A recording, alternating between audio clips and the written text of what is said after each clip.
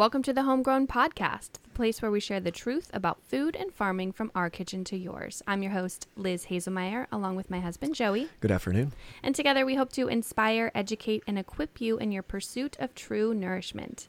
Today we are sitting down with Dr. Bill Rawls, who is a fourth-generation physician whose own health journey had led him to pursue an alternative route of healing. He's an expert on herbal remedies and recently published a book solely focused on health at the cellular level. Dr. Rawls, we are so excited to welcome you to the show. Thank you so much for coming on. I cannot wait to dive into the topics of herbs and cell health and vegetation in general, and I'm just so thankful you're here with us today. Thank you. Well, thank you so much for the opportunity. It is a pleasure.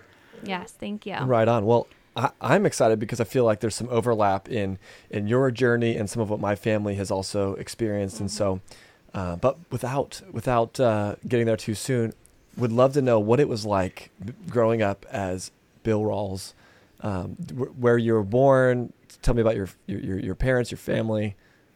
All right. Yeah. I was born in Wilmington, North Carolina, but until about 3 years ago, I never lived there. Mm-hmm. My grandfather was a general practitioner in Jacksonville, North Carolina, which you would know as the biggest Marine air base in the United States. I believe it's the biggest. It's definitely one of the bigger ones. Mm-hmm. And he practiced there when it was a little small town before the military base was there. General practitioner, country doctor, and it was coastal. He had a little cottage down on the coast, right on the water.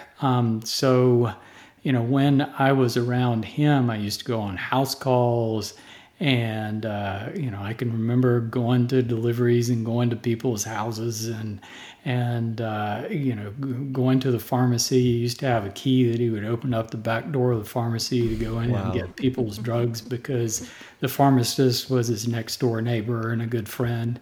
Wow. And, but he was also my fishing buddy, or I was his fishing buddy. We'd go off in a little boat and go fishing together, and that was all fun. And he influenced my father after my mother and father got married. My father, his son-in-law, to go to medical school. So went back to college, medical school at the University of North Carolina.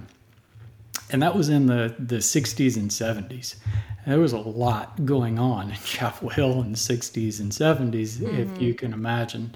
And I was growing up, I was a preteen, so I was just kind of watching everything that was going on around me, and race riots and Vietnam demonstrations and all this crazy stuff. So my life was split between that and this academic town and this little coastal town hanging around with my grandfather, who was a general practitioner. So it was interesting. How did you maintain a sense of level-headedness during that chaos? Because it reminds me of how young adults or teens probably felt in the recent years. How did you mentally process what was going on in society at that time? Yeah.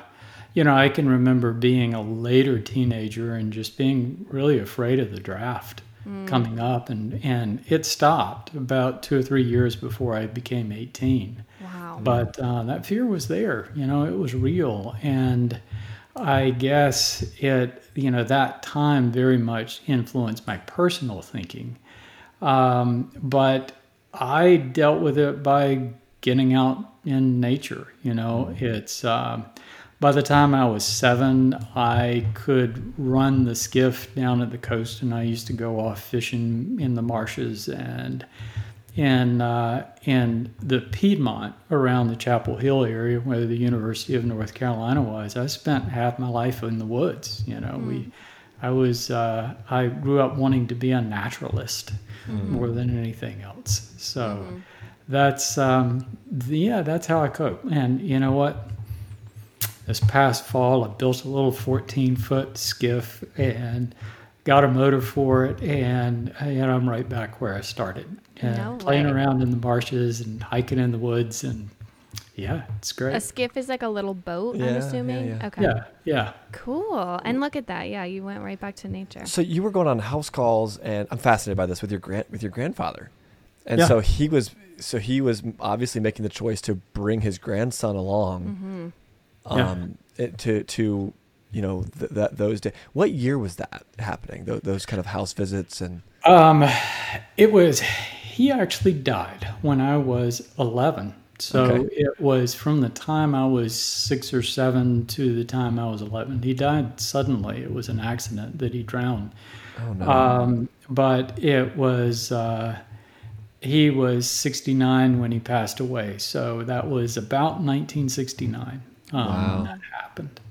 And of course that was a big disruption in my life. But I carry those memories pretty closely.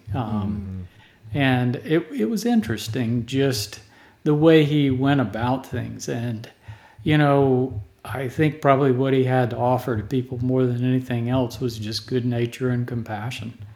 The drugs, they could ease pain and that sort of thing. But he was just good to people. Well, what kind of fishing were you guys doing? Junk fishing. He wasn't much of a fisherman. There fish here called pigfish and croakers, and you use just salted squid and little hooks, and and they're maybe 6 to 8 inches long, and they're full of bones. But we had a good time. Now, were you catching them to eat them, or were you releasing them? What was we ate them? You ate them. Can't say they were great, but we ate them. So you catch a basket of fish, and you're bringing them back to the house. And are you filleting them up? Are you scaling them, deep frying them? These things are too small to fillet. You just eat them whole. You just cut the head off and scale them and fry them up and eat them, and right on. And eat a lot of cornbread along with it to get down all the little bones. Hey, you know what? That fish bones. I know lots of people that grind those into paste and consume that, so it's got to be good for you. Right on. So your grandfather did he? And your grandmother lived nearby? Was it just your grandfather and then your parents? My grandmother too. They had a house in Jacksonville that there was a regular house, and we stayed there a lot. But his favorite place was to go down to this little cottage.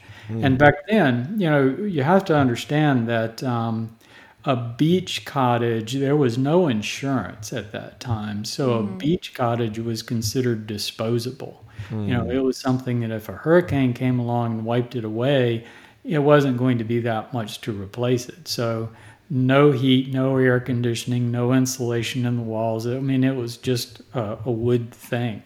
Yeah. It had a kitchen, had a couple of bathrooms. That was it. But, summertime, it would get so hot and sweaty in that place. But, just all of it just was. It's like camping, basically. If you just go in with that mindset of that minimalist, no running water, you're good to go. I'm curious if the way your family talked about health and wellness and perhaps food was influenced because you came from a long line of physicians, and if that kind of weaved its way into your family culture, or if at that time that was kind of left separate. Yeah, it was. It was just compartmentalized. It was a different age. You have to understand that.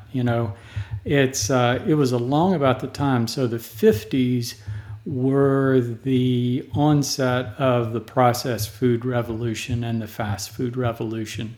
And, before that time, people, somehow we think, well, food used to be better. No, food didn't used to be better. From 1900 to 1930 in North Carolina, the staple was salt pork, and the rate of gastric cancer was really high because of it. And things just came in season when they became in season, and people used to to can things for the wintertime. But so foods in cans and packages, and just you could get it, and it was so easy, and you just throw it in a pan with a bunch of other stuff, and that's all you had to do. that was wonderful for people. I mean, they thought it was great, and it tasted good because it had all that carbohydrate and fat in it. It was like, yeah, this is great stuff. And soft drinks, wow, soft drinks. I mean, my grandparents had a little back. It was just this room kind of off the back of the house with an old refrigerator in it, and there used to be people that would come to the house once a week with crates of Coke and Mountain Dew and other soft drinks and load that freezer, that refrigerator full of soft drinks. And why? Just because that's what we drink. That's what everybody drank. In your household, you're saying you guys would just make sure that was stocked. Oh, yeah. Interesting. Okay, fascinating. Yeah, and everybody did. This was a way of life, I'm telling you. It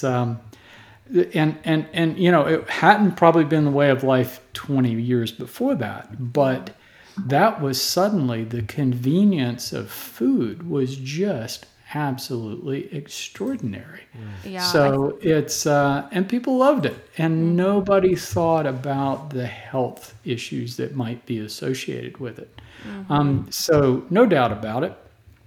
My grandfather drowned. He was with my cousins, but they suspect that he probably had a heart attack.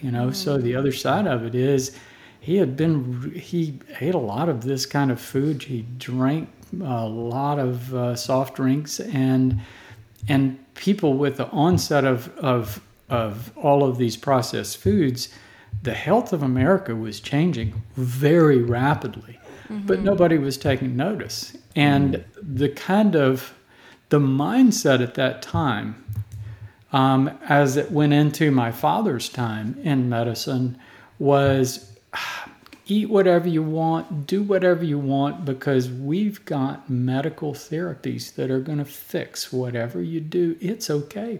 Go at it. And people did. It was crazy. Do you think that mentality still persists today? Oh, yeah.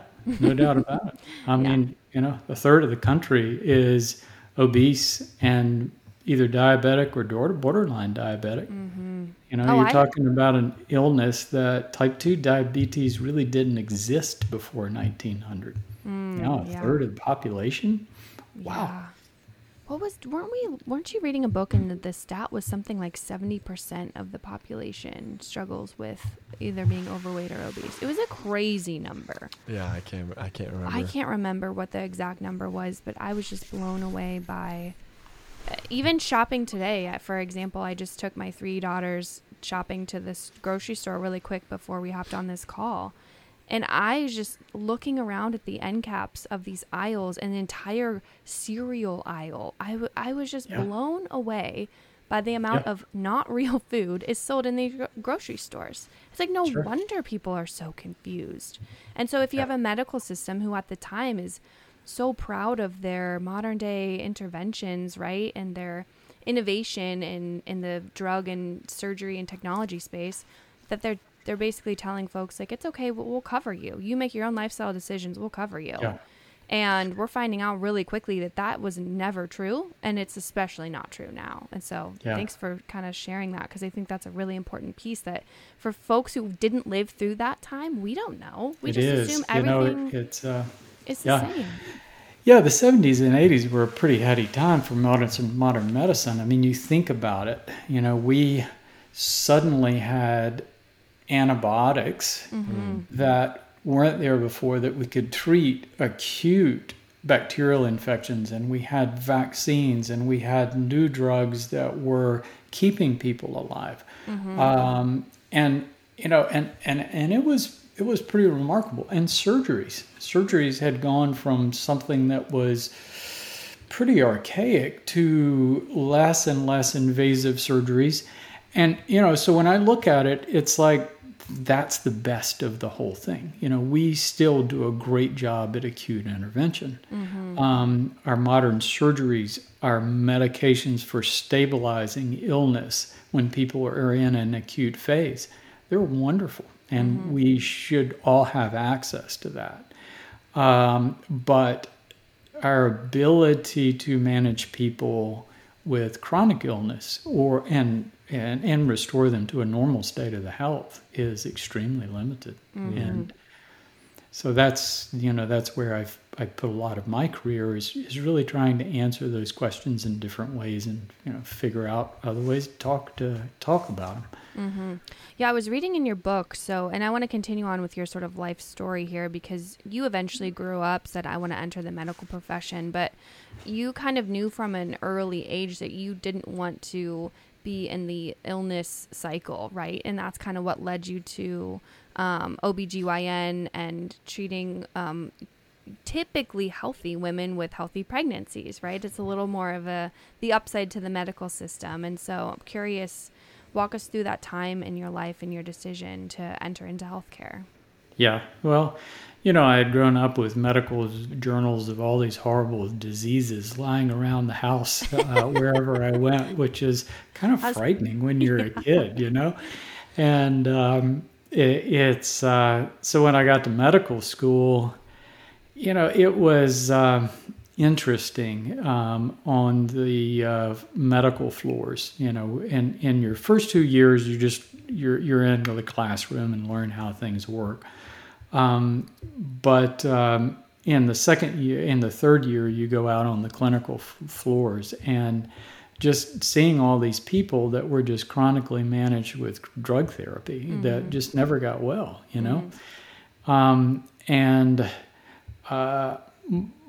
the thing that was most interesting about my grandfather's course was just going on a few house calls with him delivering a baby. That was pretty cool. I didn't get to watch it at the time, but I was just kind of there. It was kind of neat. And then my father went into OBGYN, and I went to medical school saying, not going to do that. No, I'm not going to do that. And I in the first rotation, it was like just the first time I delivered a baby, and just watching and all, it was like, oh, this is so cool. And I realized it was really all acute intervention and dealing with well people. It just kind of took that chronic illness part all the way out.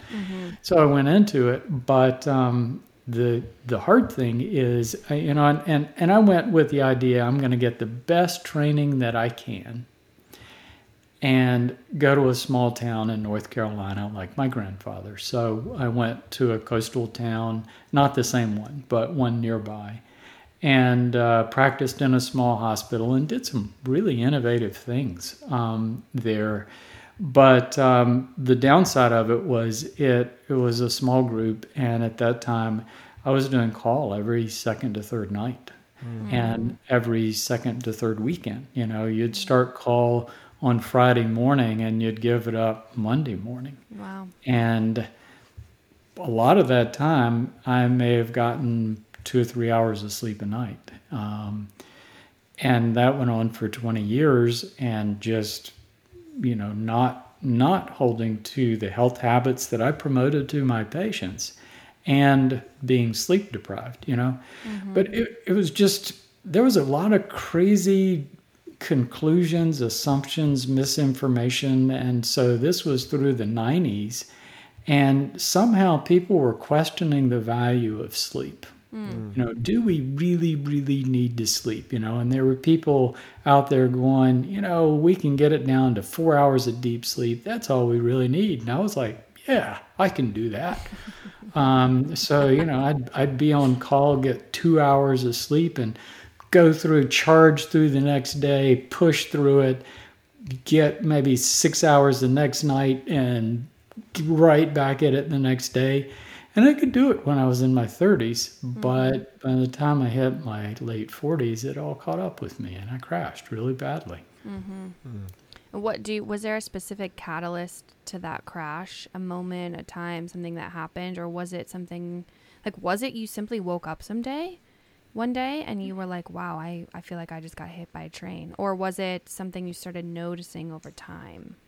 It got gradually worse, but there was a specific 2-week event. So when I was younger, I could not sleep for 36 hours, whatever. I mean, I can remember times in my training when I went 36 hours straight with no sleep. Wow. And then did emergency C-sections at the end of that. So, but as I got into my 40s, I lost the ability to sleep and recover when I wasn't on call. My brain would just be too agitated and I couldn't turn it off. Mm-hmm. And there was a snafu in the schedule. So, the solution was, well, we need to get a bigger group. So we got like 5 people in the group, which meant more and more patients. So my call started getting better, but there was this snap, but my sleep was getting worse and worse. And there was this snafu on the schedule where I ended up being on call every other night for 2 weeks. Wow. And the calls were all bad. I didn't get any sleep, but I wasn't getting any recovery sleep in between. And I just about crashed. And I, went to physicians. I had been, up until that point, I was also always very frugal with sleeping pills, pain pills, things like that.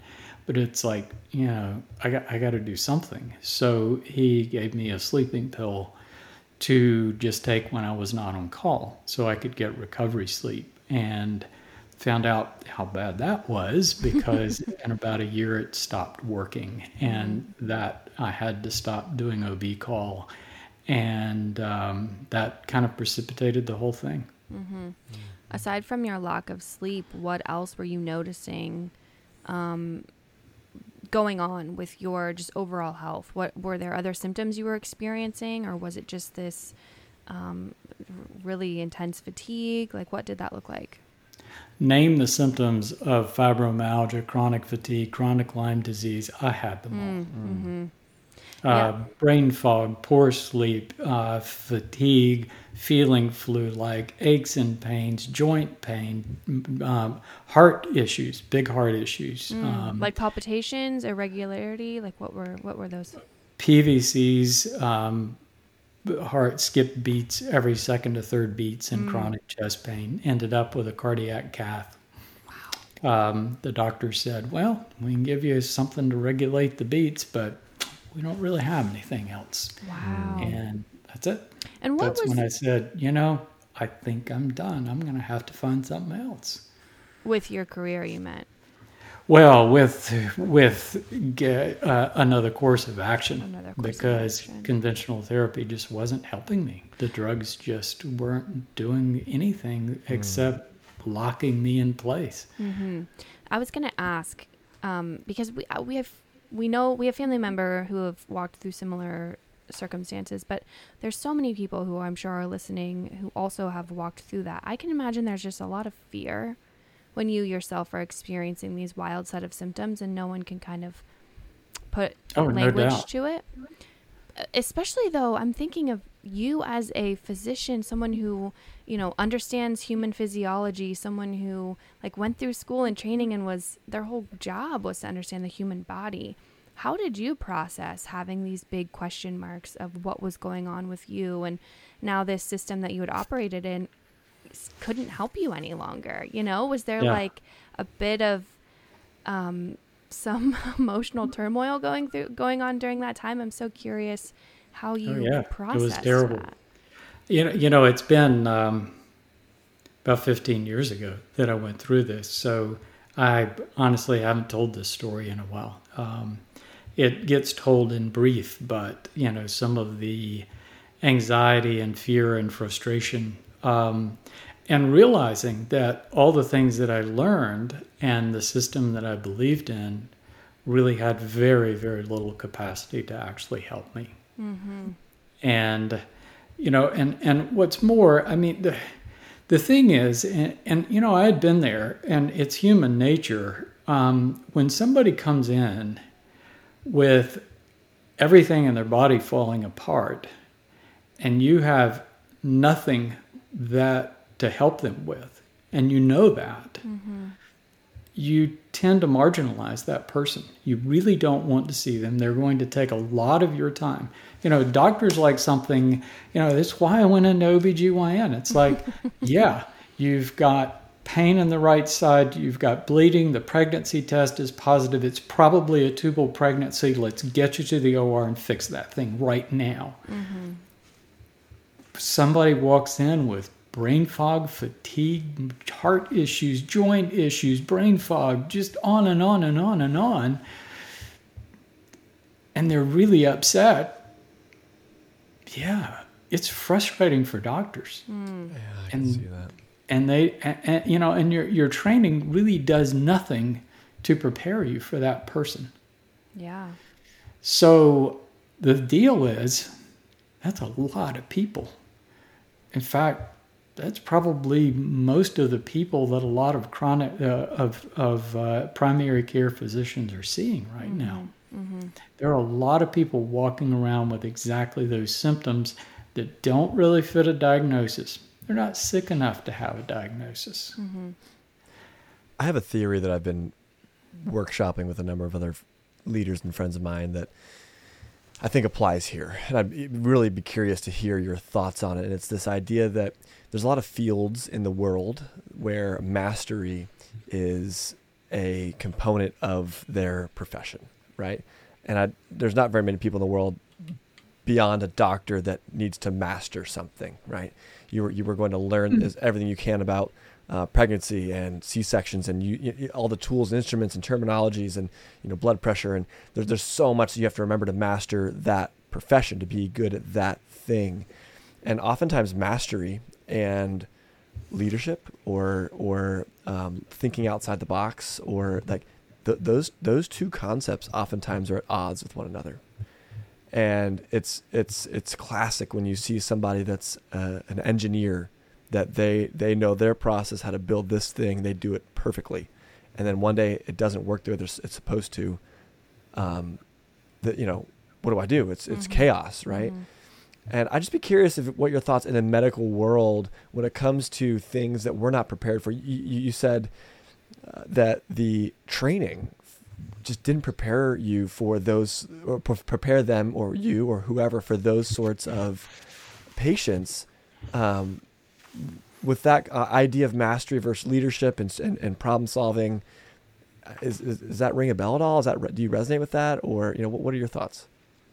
Yeah, I think that is a big part of our system right now. And one thing you have to understand that with maybe me as a person or how I grew up or whatever, that I tend to be an outside the box thinker. Mm-hmm. And when I reached the point where I said, okay, the conventional medical system isn't going to help me, it was almost a relief. It was almost to say, okay, wow, you can go and look for something different. So I've always been that way. In my profession, and when I went through training and when I practiced, there was room for outside the box thinking. That has just about gone with managed care, insurance companies, with pharmaceuticals dictating the education process. It's all by the book now. Yeah. And if people vary from the book, they could potentially lose their job, lose their license. So it is really frowned on, which is very unfortunate. In other words, doctors are taught not to think logically. Interesting. And when I practiced, there was less of that. And I did things that were outside the box.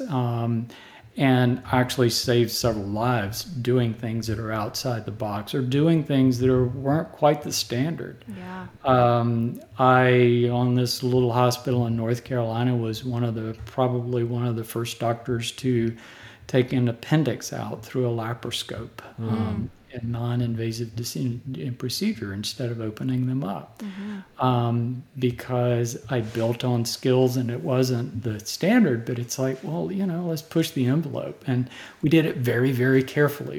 I knew that I could achieve it, and we followed the patients very closely. So sometimes you do things that are a little outside the box because it's the right thing to do for that situation, because the fixed situation doesn't fit the box. Totally. But that is less and less, that's more and more difficult to do as we've gone through time. It's interesting because innovation in different fields of business, medical, government is really stifled when you train people not to think critically. And it begs the question, and maybe none of us here have an answer for it, but how is the medical industry innovating? If they're telling all the doctors, people that are trained, that are on the front line, seeing the patients, to do everything by the book, how is the book ever going to improve? Yeah, exactly. Yeah. Well, they would say there's a lot of innovation, and you hear about it. I mean, I heard in Newsline the other day that they have reduced the cancer rate, the death rate from cancer, greater than ever before. Fewer people are dying of cancer than ever before, right? So we've innovated that. Well, what we've innovated is the drug therapies. So we've made the drug therapies more precise so that we can reduce the risk of someone dying from a variety of different kinds of cancers. And so we're innovating, which is great. It's also very expensive. It's also very debilitating to the person and generally puts them at risk of other illnesses. And here's the headline that I saw exactly on that same day that said, cancer is now a worldwide epidemic. We're seeing more cases of cancer ever before in the history of humans. So, you look at that and go, okay, there's something wrong here. We're treating cancer better, but we're not preventing it. More people are getting sick. 6 out of 10 Americans are chronically ill and have to have ongoing medical therapy. 6 out of 10 people. That's insane. It's terrible. And think of all the children too. I know so many kids, and I think of my kids' kids, in the future generations. Something that I was gonna say as you're speaking, I'm so happy you said that second headline is, my first question would be, that's great that we're helping people survive after their diagnosis. How do we even stop this cancer train in the first place, right? And so I think, not to answer your question, Joey, but maybe to speak on it, I think there's just a difference of goal outcomes. I think the medical system's outcome, honestly, maybe I should say the pharmaceutical, is to have repeat customers in terms of, hey, we have people taking our drugs, consuming them, they're coming back all the time, and we're helping them stay alive. That might be their goal. Whereas my goal is I'm not on any pharmaceutical medication. I have zero plans to ever be on any pharmaceutical medication long term. I want to eat real food. I want to have a lifestyle that supports my overall health, and I don't want to be a product of that system.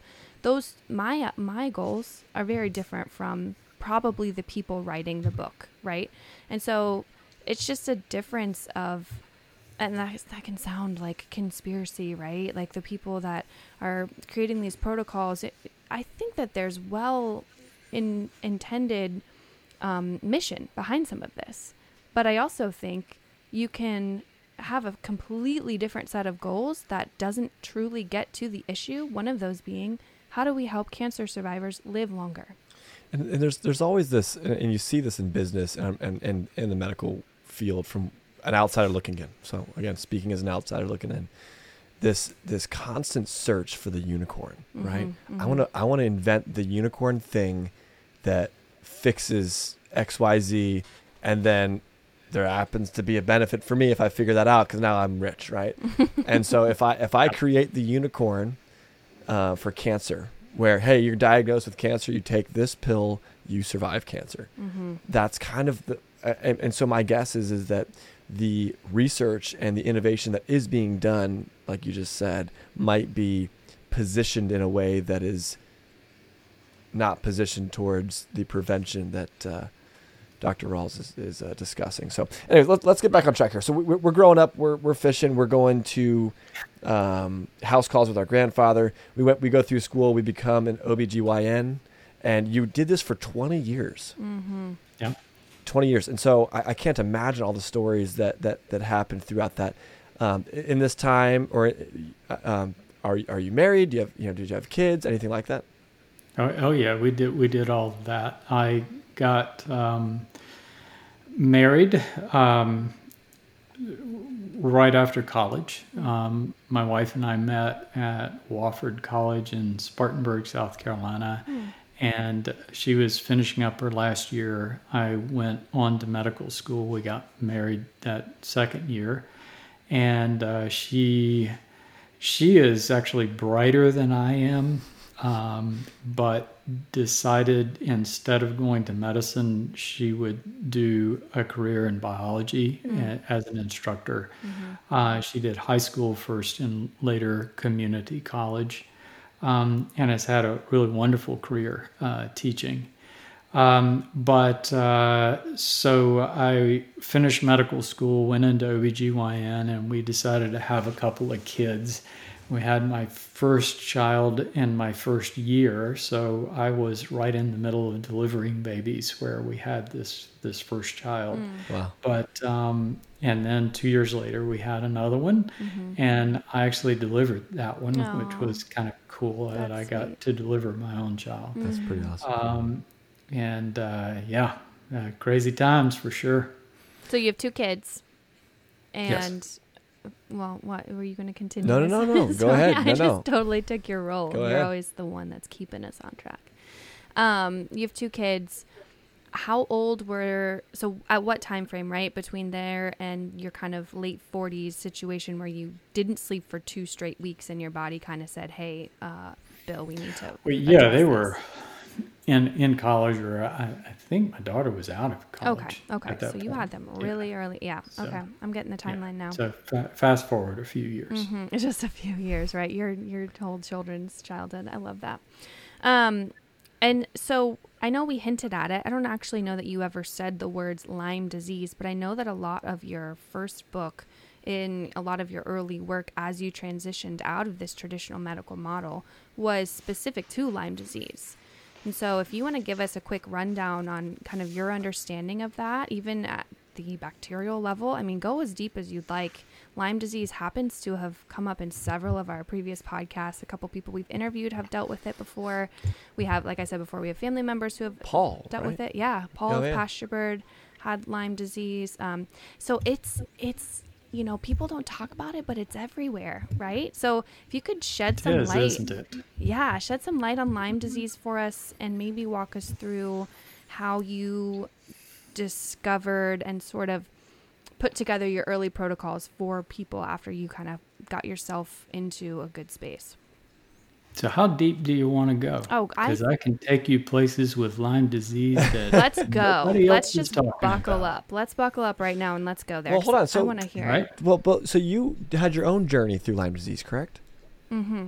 Correct. Well, let's start there. What you weren't feeling well, and let's start there. Yeah. I had total body failure, right? But I didn't have symptoms that were specific to other diagnoses, right? So I had a tremor and a head bob. I was entertaining, do I have Parkinson's? Am I developing Parkinson's at age 48, 49? Do I have MS? I had tingling, weird neurological sensations. But none of those things really were enough to define it as a diagnosis. And what I can tell you is virtually everybody that ends up identifying with chronic Lyme disease goes through exactly this same process. And I finally, not, having a current tick bite, the only diagnosis that really fit was fibromyalgia. And quite frankly, when you look at diagnoses, it's very artificial. And the biggest incentive to get a diagnosis right now is that's how the doctor gets paid. You have to put down a diagnostic code to get paid for seeing the patient.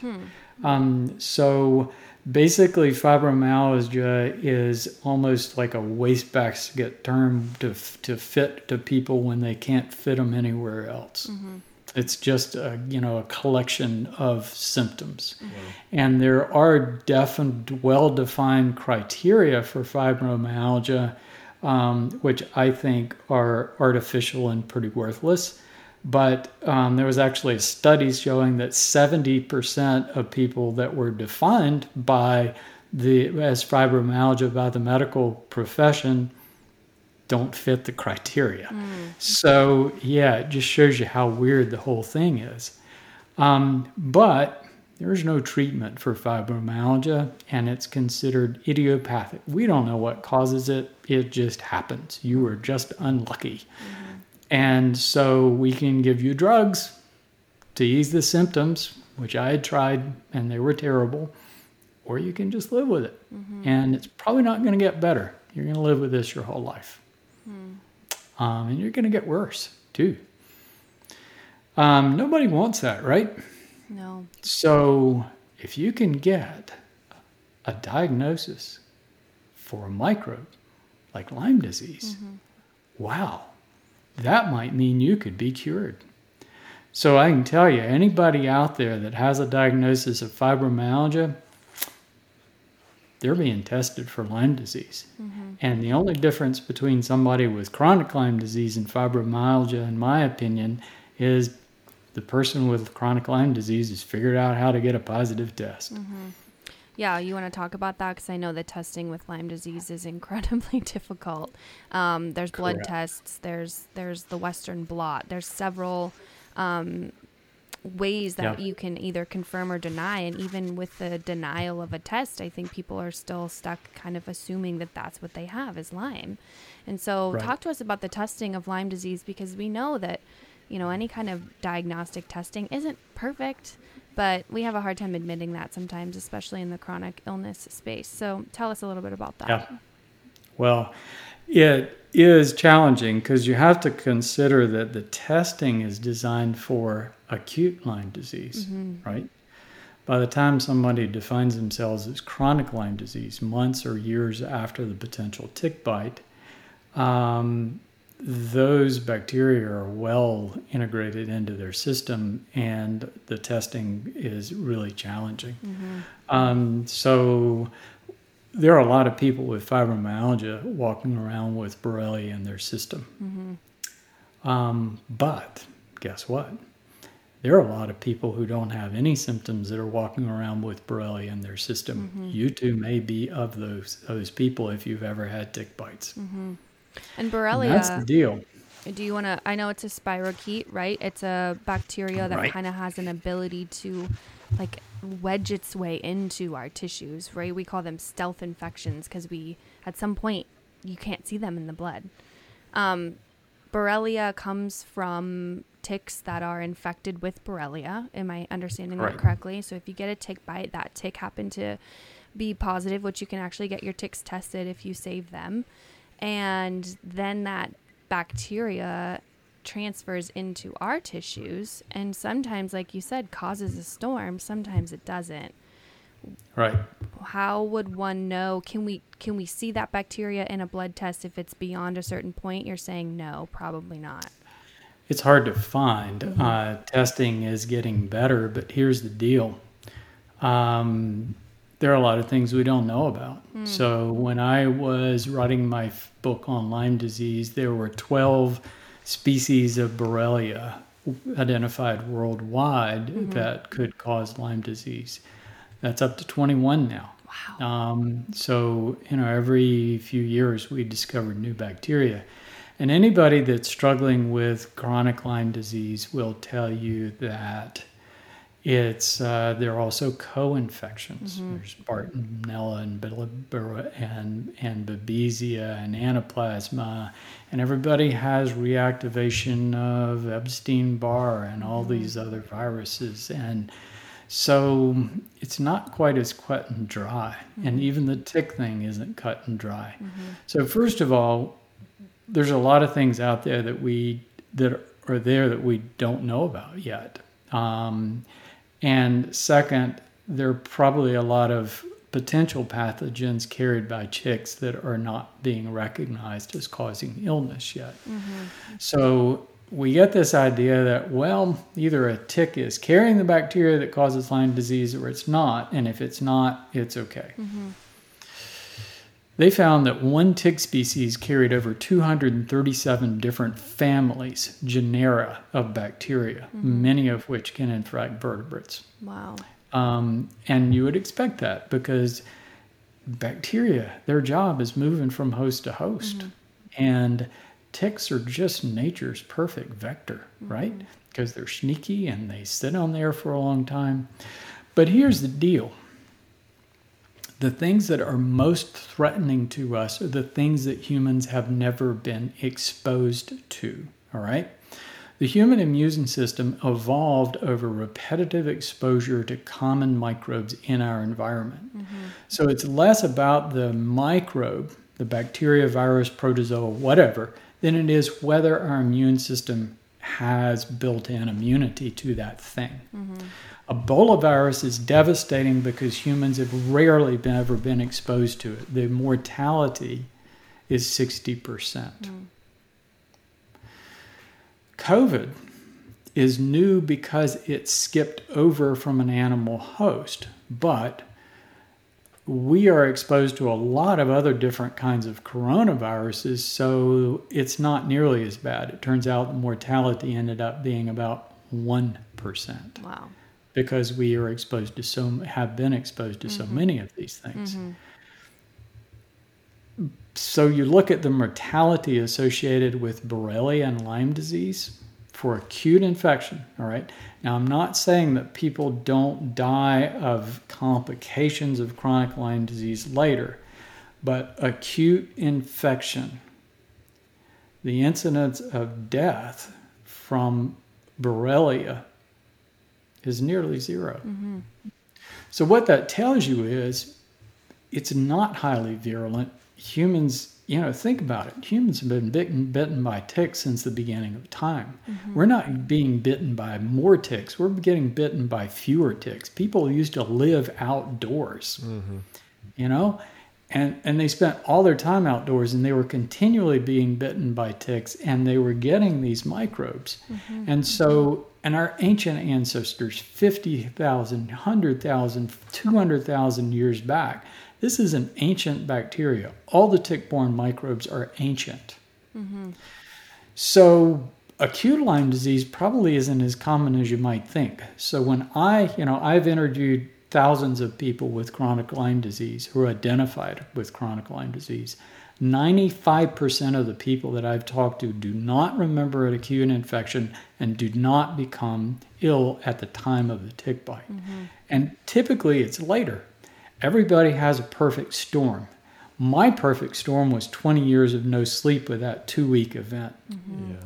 For so many other people, it's my house burned down, my business went bankrupt, or my wife left me and ran off with another person, and all of these things, or had some kind of a trauma that put me in the hospital for a month. And after that point, I never got better. So that's more typically what is happening with chronic Lyme disease. I'm glad you mentioned that we've been in and around this for so long, because I think about that with mold toxicity as well. I'm like, we didn't start out in these perfectly, sealed homes where it never rained on wood and surfaces. And, we've been around mold a long time, maybe perhaps different types of mold. I don't know. I'm not an expert. But I think about that with Lyme too. It is such a mysterious illness. And I think if you look in the media and you can see there's some celebrities that have maybe brought some light to it, which I think can be a good thing.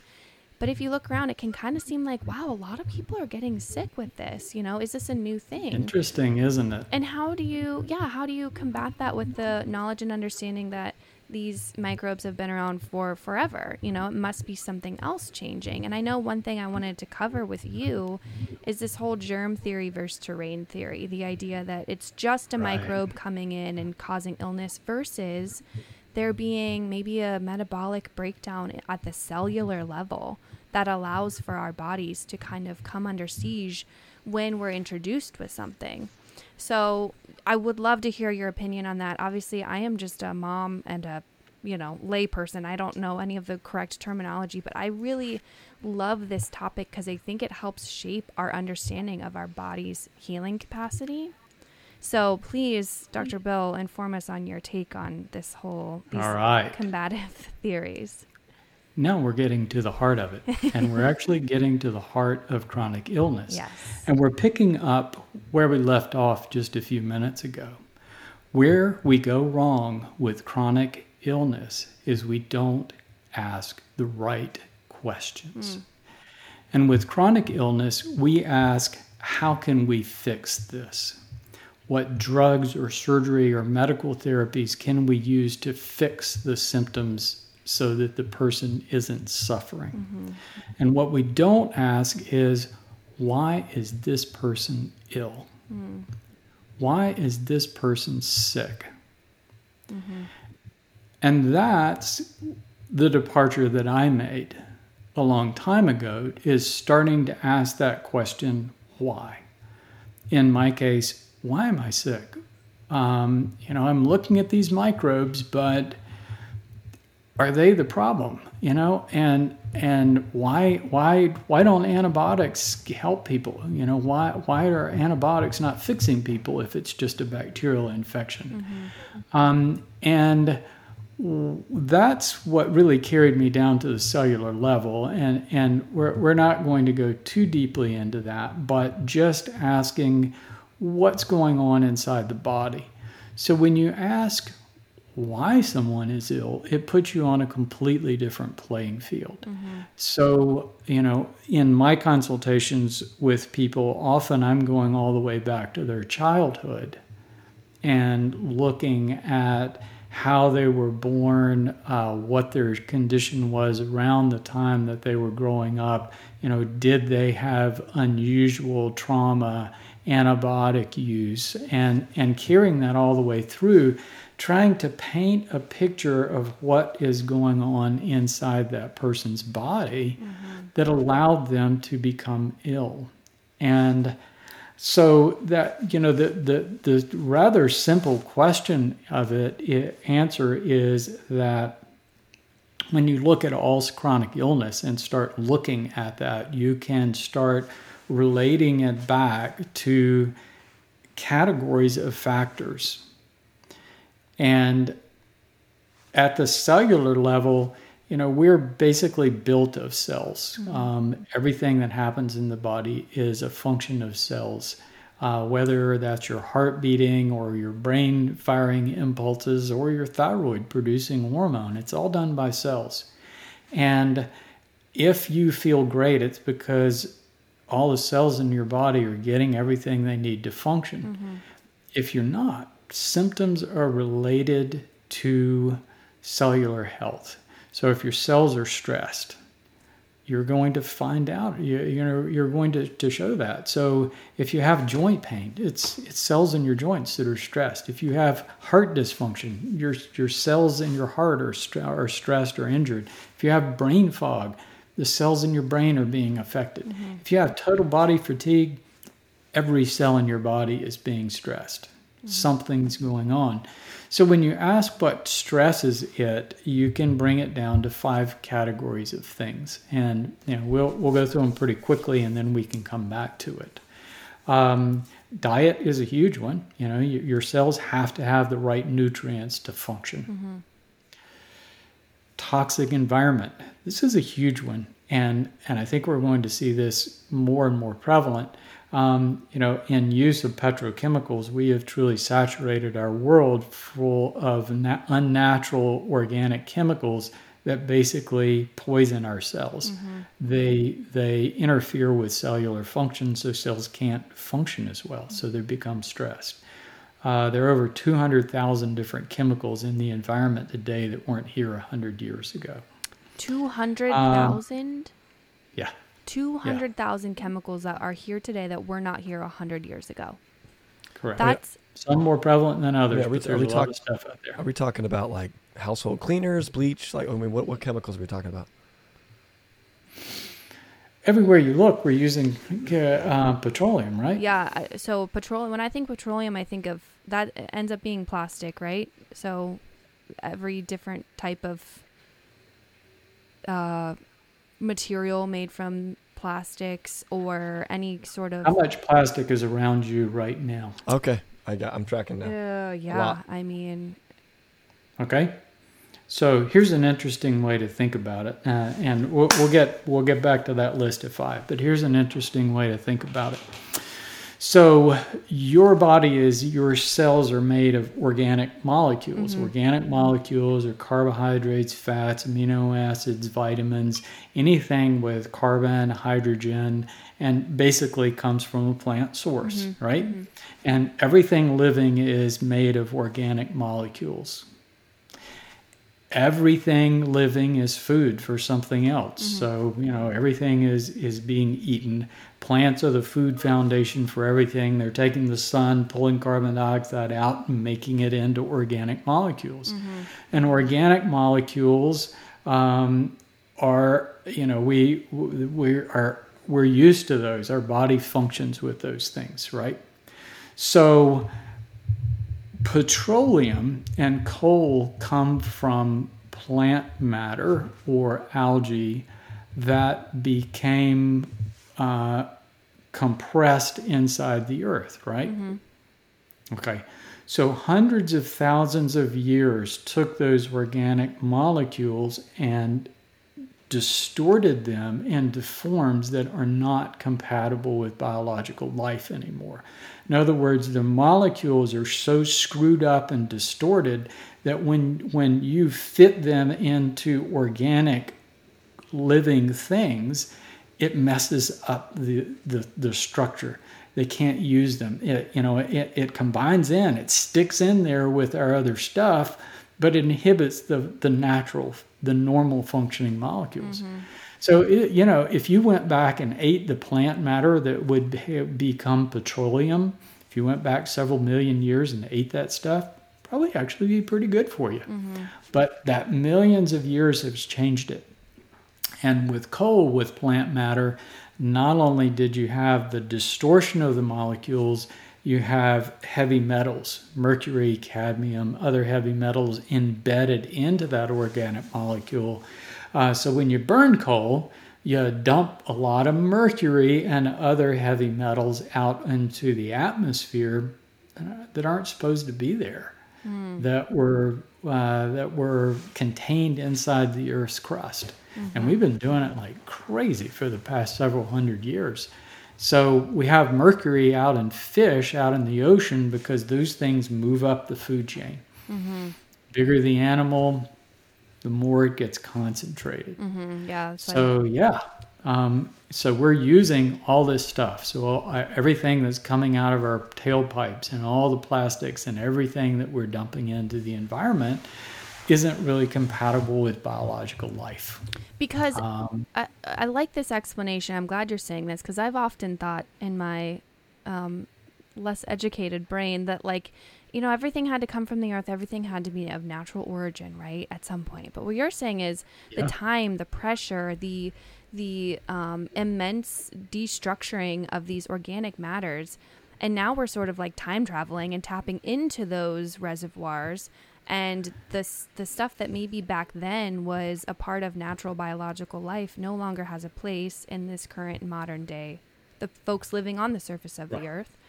And so it's the mixing of time periods. It's the taking something that once was natural but has compressed and decomposed over time, and then now it's leaching things into our food system, and our modern day bodies cannot process it. Am I understanding that correctly? Well, it's the volume of it too. I mean, we're just using so much of it. When I was born, there were 3 billion people on the earth. Mm-hmm. Now there are 7.8 billion, and they all want to drive cars. Yeah. And they all want to have the same comfortable living situations that we do, and they probably deserve it. But petroleum powers that, and the price of petroleum is pollution. That's so true. I didn't think about that. Okay, so back to our 5. You're saying okay, that's 2. And there's some natural things. You mentioned just our tightly sealed houses with air that we put heat and moisture in. They grow mold. Yeah. Up in your area, especially where people have basements, it's a lot higher rate of it than some other places in the country. Mm-hmm. Third on the list is just emotional stress and not sleeping. That's what got me the very most, is just pushing that stress button and not getting adequate sleep. So when you put your cells on high alert, they don't have time to recover. So our cells work hard, right? I mean, all of our cells have a job. They're like microscopic machines, and every cell has a job, and they're working all day long. And so that downtime at night is when your cells recover. So cellular recovery is what healing is all about. That's what's so remarkable about living organisms and our bodies, is what healing is the ability of our cells to recover from being stressed or injured and regenerate new cells. That's it in a nutshell. So what's happening in chronic illness is our cells aren't having the ability to those stresses are ongoing, so our cells can't recover. Yeah. So our cells stay chronically stressed. So we stay sick. Drugs don't fix that. Drugs do nothing to inhibit cellular stress. Zero. That's really important. So people typically don't get well. So yeah, not sleeping, chronic stress, pushing that fire alarm all the time. Fourth category is physical factors, and in that I put everything from trauma to excessive physical stress, which used to be an issue when people were working in factories for 10 or 12 hours a day. They wore their bodies out. Today we're sedentary. The thing that's so important about exercise is moving blood.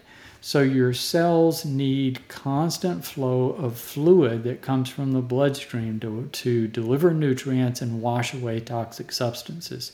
And if we're sedentary, that doesn't happen, and our tissues become congested with dead cells and debris and microbes and junk, and cells don't get a perfusion of the nutrients and waste removal that they need.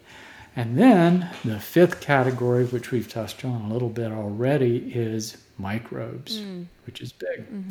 And we all think about microbes that we get as infections. We're all on COVID right now, and we think about influenza and these acute infections.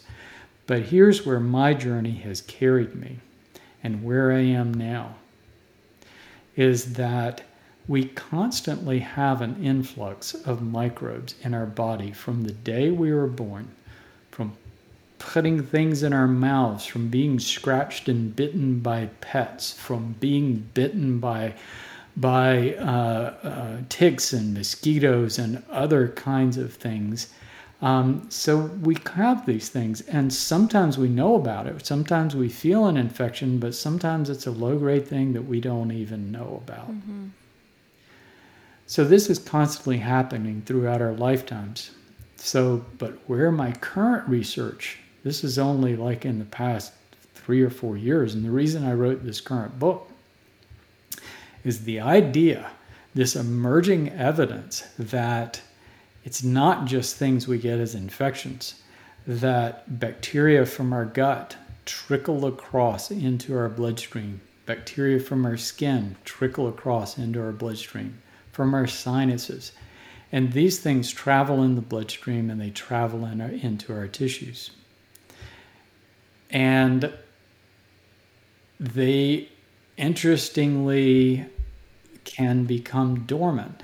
So when you look at the Lyme microbes or any other microbes that we're talking about, bacteria and viruses alike, they're all intracellular. And what that means is they can enter a cell and basically take on a different personality. But what recent emerging science is showing is that a lot of times what happens is if all these things you're picking up through life, if your cells are healthy, these things become dormant in your tissues. They become dormant in your cells.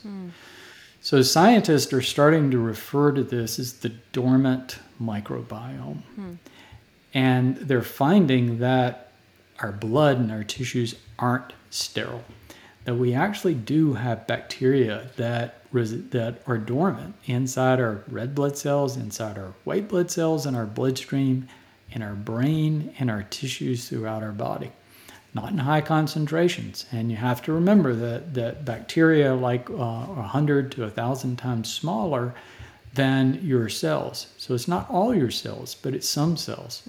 Sometimes scientists are even suggesting that there might even be a symbiotic relationship, that some possibly our cells need some of these things. So this microbe relationship we have is much more complex than anyone ever imagined. So if you're healthy and your cells are healthy, then you don't have symptoms. Your microbes are dormant. And I think that's what happens in chronic Lyme disease. But I also think that's what happens in Parkinson's and dementia and autoimmune illnesses and many cardiovascular diseases and cancers and everything.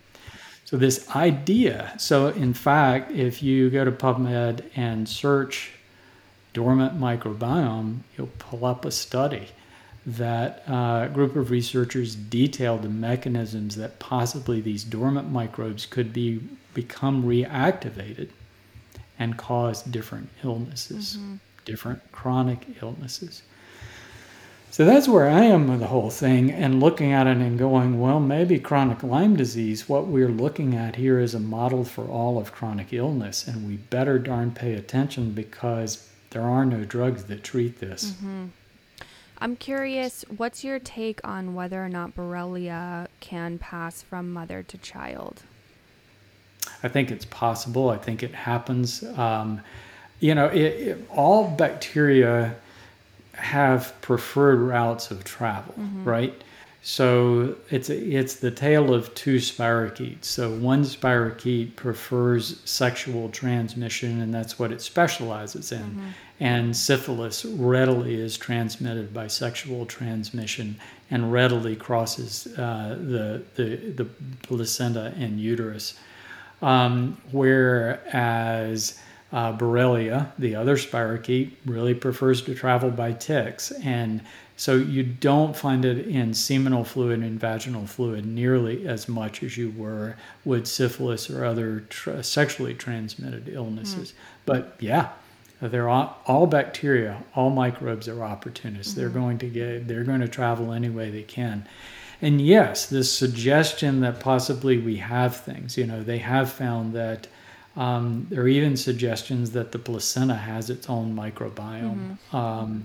And yeah, there are suggestions that things can pass.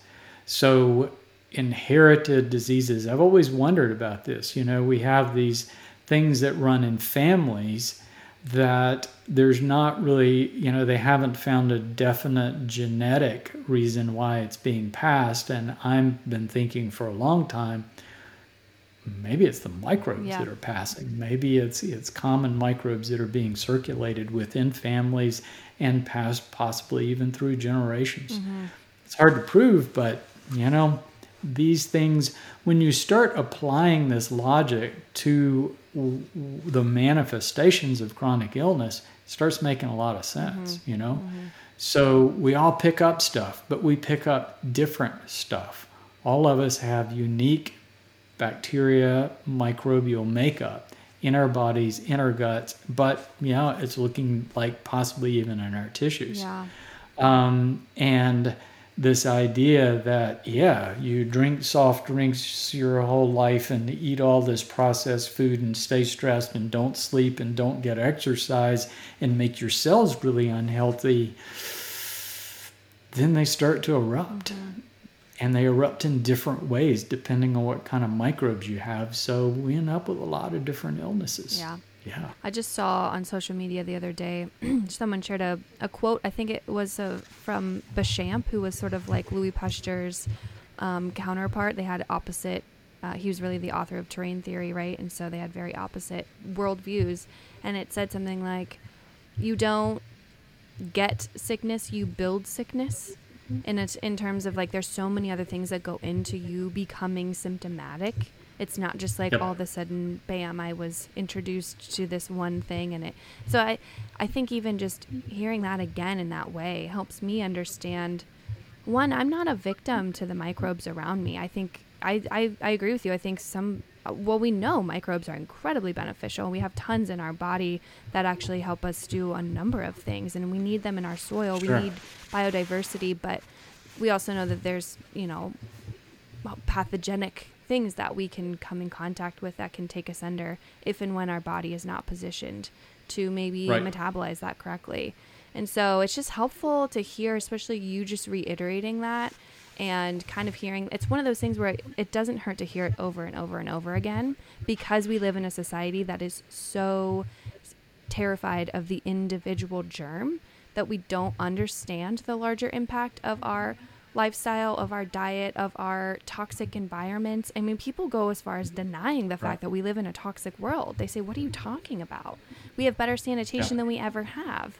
Well, that's not what we're talking about here. We're talking about the use of so many man-made synthetic chemicals and the disruption of our natural systems, and we no longer build our houses with natural material or wear natural materials. I mean, we're so far off from what we would have looked like 100, 200, however many years ago.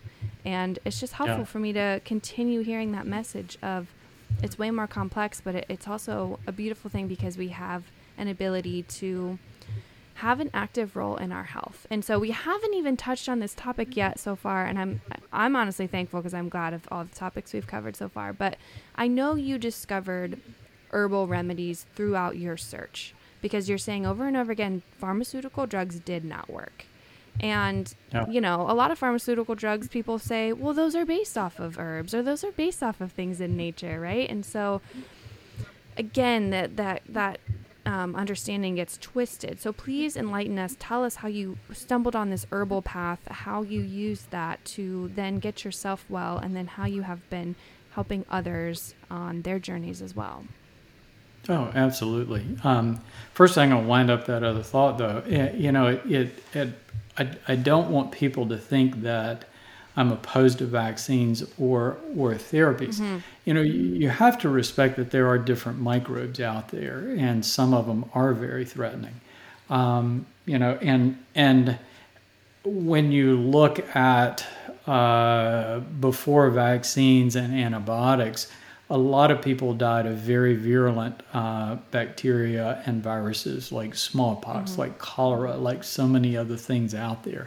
And we have defenses against those things. But those are a minority of the total microbes that we're exposed to. So I think you have to put things in perspective, that there are things out there that are really threatening. Mm-hmm. And there is definitely a place for vaccines. There's definitely a place for acute use of antibiotics for highly virulent bacteria that might invade our bodies. But there we're in that realm of acute illness. Mm-hmm. So I think that's very important. When we look at the concept of chronic illness and this chronic relationship we have with this larger microbiome, I think it's a different way of looking at it. And, so we're not, it's kind of apples and oranges in a way of what we're talking about. Mm-hmm. So there's a lot of difference in acute infections with highly virulent microbes, and then this chronic reactivation of this tissue. Looks like we have tissue microbiome. Still a lot of work that we have to do to prove that. The other thing I wanted to say too is, we're living in the best of the times and worst of the times at the same time, in that we can thank petroleum for so many things. All of our technology are made possible by the power, the energy that petroleum provides.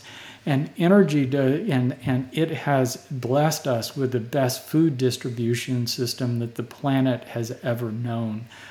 So there's so much good. There's so much that makes that, that we owe to petroleum for, just living a wonderful life, being able to do what we're doing today. Mm-hmm. I mean, I'm sitting in a very comfortable, controlled environment house, having a conversation with you folks in Ohio, and there's a hurricane 100 miles south of me, and the weather is terrible outside. Mm-hmm. So there's a lot of good there. But I think the message is we have to balance the good and just look and go, all right, there's a downside to this too. Let's be smart about it. Maybe it is time that we started looking at some alternative energy sources and better management of all these plastics and use of plastics in our system and how we cultivate our food and all of those things. So, yeah. So I just wanted to add that in. Oh, I love that. So take us back to your discovery of herbs and, it can be kind of a confusing topic. I think there's culinary herbs, there's medicinal herbs, the dosage, the sourcing, all of it can be, confusing, honestly, to the consumer, to the sick person who is saying, okay, I can't take a pharmaceutical. You want me to take some dried up plants? It can sound a little out there. So tell us how you even thought to look at herbs. What is behind that can lead to folks healing at a cellular level? And then we can get into some of the specifics around different herbals that you enjoy using. Yeah, desperation and an open mind. Yeah. I was in a situation, I had to leave my obstetrics practice. I started my own practice because I didn't really have a diagnosis, so I couldn't declare a disability. So I started a medical practice, which ended up being a financial stress in itself. I didn't have to take OB call, but it was a lot of responsibility and it was hard. And so that locked me into place in this small town, and I really didn't have the resources or finances to go and chase therapies, and that ended up being a blessing. So if I couldn't figure it out and bring it to me, then it just wasn't something that I could do. Mm-hmm. So all the kinds of kind of sometimes crazy things that people do for chronic Lyme disease, they just weren't really an option for me. And so, but I looked at the science to go, at that time I was thinking a little bit differently. I hadn't really come to evolve to this understanding of cellular health, but I was looking at this concept of why am I sick? And I made this transition. I went from being angry and frustrated and, searching for the physician that could fix me and help me out of desperation to, all right, what am I supposed to be learning here? And how can I use that to help other people? And then I had purpose. And so I started searching for things, and it was a rational search to say, all right, what's something that might have efficacy? What has been used in Lyme disease that people have actually improved on? What's the safety factor? There are certain things that I excluded because they were just not safe.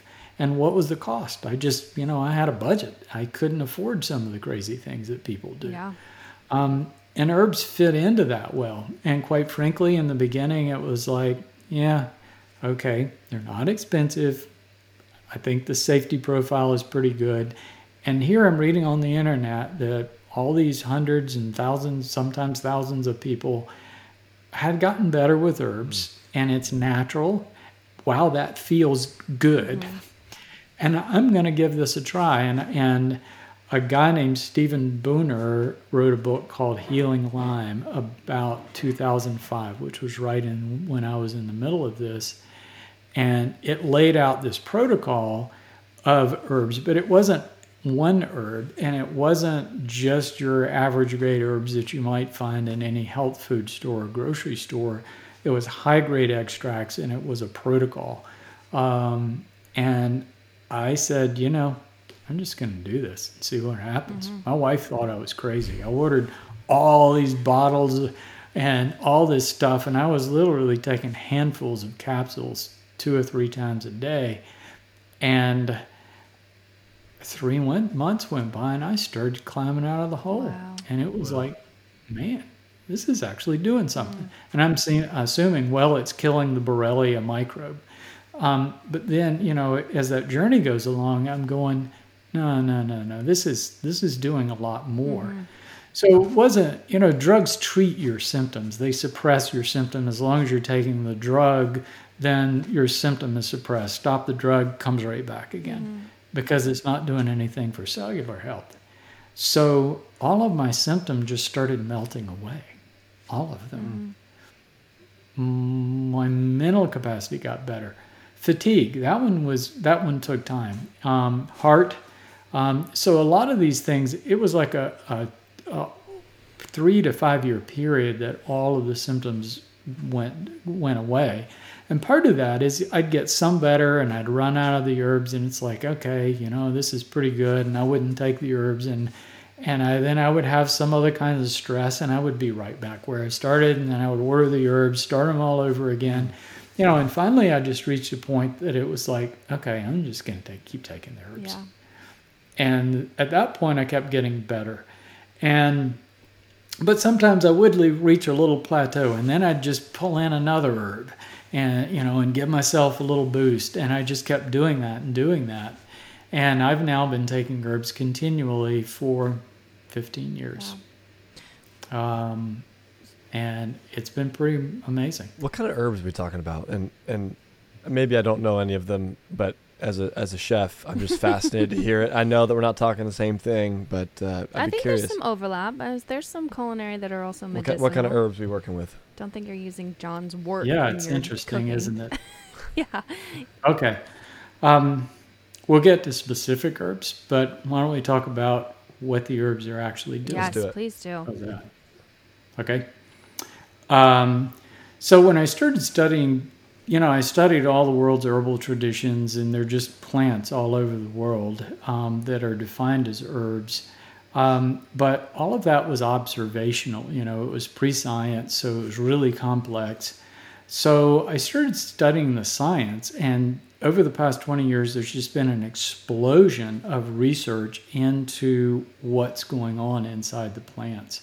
So herbs are wild plants, or plants in their natural state, all right? So, but they're also plants that just happen to mesh well with our biochemistry.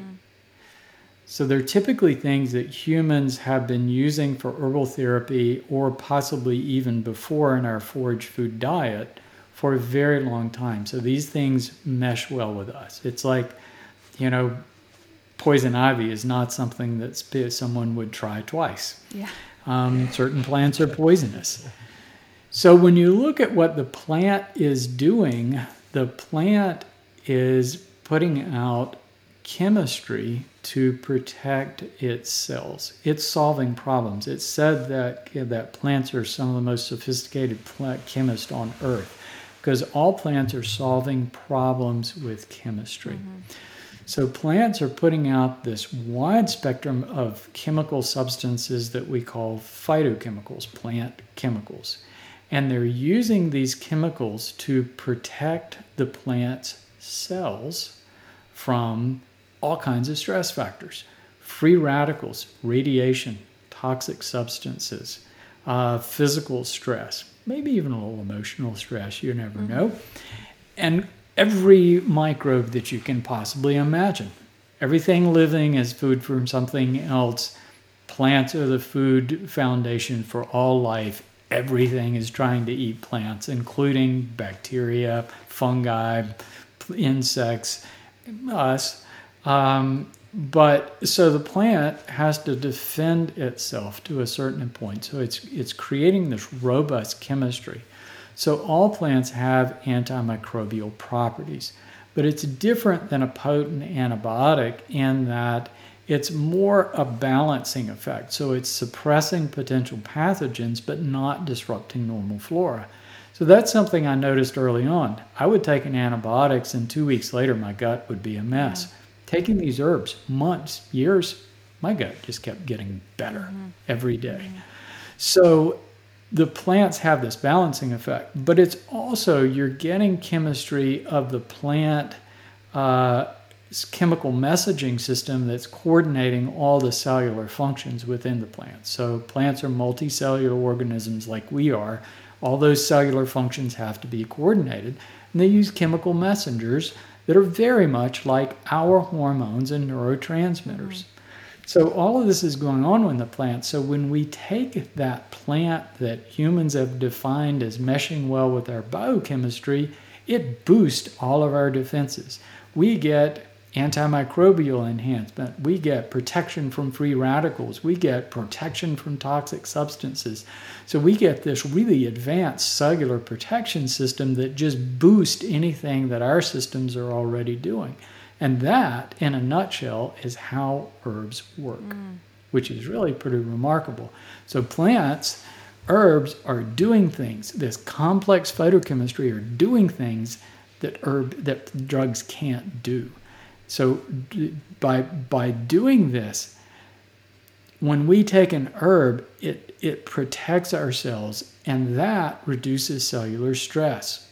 And when we reduce cellular stress, our cells can better defend themselves against microbes. The microbes that might be dormant there stay dormant.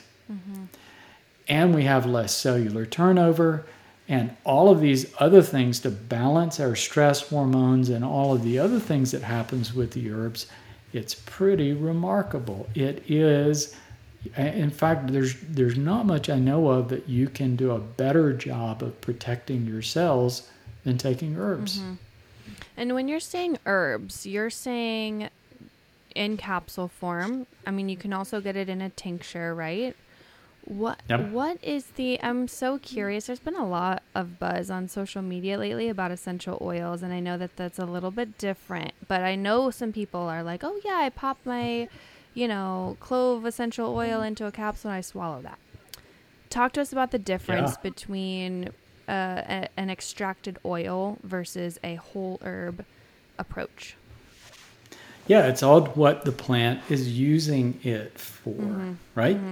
Okay, and this is why it's probably popping a capsule full of clove oil is very, very different than popping a capsule full of say turmeric. All right, so the phytochemistry, what we're extracting from the plant that we define as an herbal preparation, is this complex phytochemistry that the plant is using for cellular defense and regulatory functions for its cells. Okay? An essential oil is a deterrent. That's it. And it's actually toxic to cells. Okay? So what essential oils are the plant creates what are called little vacuoles, like a little bubble in the leaves in the stem, and it fills them full of different kinds of essential oils. So what the oils are there for is a deterrent. They're pretty strong insecticide. So when an insect comes along and chomps on that plant, it releases that oil. It's very toxic to the insect. It's less toxic to us because we're a much larger animal and we process it differently, all right? But it does have some toxicity to it, so the plant is actually walling that off from its cells. So what you're getting with an essential oil is very different than what you're getting from an herbal preparation. So an herbal preparation is more of the whole plant dried, right? And then what's the processing look like for that? Well, there are a lot of different ways to take herbs, and you mentioned briefly that you use culinary herbs and that they have medicinal value. Yeah, they do. That's just as good as any herb that we would define as a medicinal oil or a medicinal herb. So really it comes down to how we've come to use them more than anything else. So when we started farming plants 10,000 years ago, we gave up our foraging past. But you got to remember that before food, we had refrigeration. Food spoiled pretty easily. So if you could add some natural plant substance in there to slow down the bacterial growth and act as an inhibitant, then it would keep the food longer. And that's functionally how the herbs and spices were primarily used, is to preserve food longer. And we developed a taste that we enjoy those things. So they had a taste that was favorable to us. So all of our herbs and spices we commonly use in cooking now. But they still are from plants in their wild state. So the difference in an herb and a food plant is a food has been cultivated to produce calories, whereas our herbs, whether culinary herbs or wild or medicinal herbs, are typically plants that are still in their wild state. You know, they don't have calories. You would starve if you tried to survive off of herbs. So those culinary herbs, we just like the taste of them, where things that ended up being defined as medicinal herbs are bitter and have a strong taste. We didn't really like them in our food, so we put them in a different category. All the medicinal herbs have just as many medicinal properties as any medicinal herb. All the culinary herbs have just as many medicinal. I remember in your book you had an illustration of maybe a wild carrot and the cultivated carrot. Does this ring a bell? Yeah. And I've heard this before, and I think this is so interesting. Obviously, our modern day orange carrot with the big green top is not how it's always been. And one thing you mentioned in your book is that this in the modern, perhaps you meant American diet, but I'd say worldwide diet, modern human existence, we're living off of a much different phytonutrient levels, right? Like we're not getting the same diversity of plant foods that we once maybe did when we were foraging more, because we have these cultivated, you know, we have agriculture. We have these cultivated plants that we can recognize and know, and we teach kids about them in our children's curriculum. You know, this is a tomato, this is a potato, this is a carrot. Let's talk for a moment about maybe the difference in that early carrot, the difference in that wild food, these wild herbs versus our cultivated vegetation, and some of the ways that the modern diet is lacking the complex phytonutrient profile. Yeah. And it's when for hundreds of thousands of years humans ate a foraged food diet. You know, we went out and just collected the bounty of nature. We ate roots and stems and leaves and wild berries and, you know, whatever was available that might have calories. But quite frankly, it was really low calorie. You had to eat a lot of it to get enough food to survive. Interestingly, it's thought that farming was an easier life, and we gave up foraging because farming was better. And there's evidence that that's not actually the case. What was happening was human populations very gradually over many thousands of years grew to the point in certain areas of the earth that they started outstripping the capacity of nature to provide foraged food reliably. And that started happening most intensely in the Fertile Crescent about 10,000 years ago. So humans didn't, it wasn't that they didn't like foraging or thought farming was better.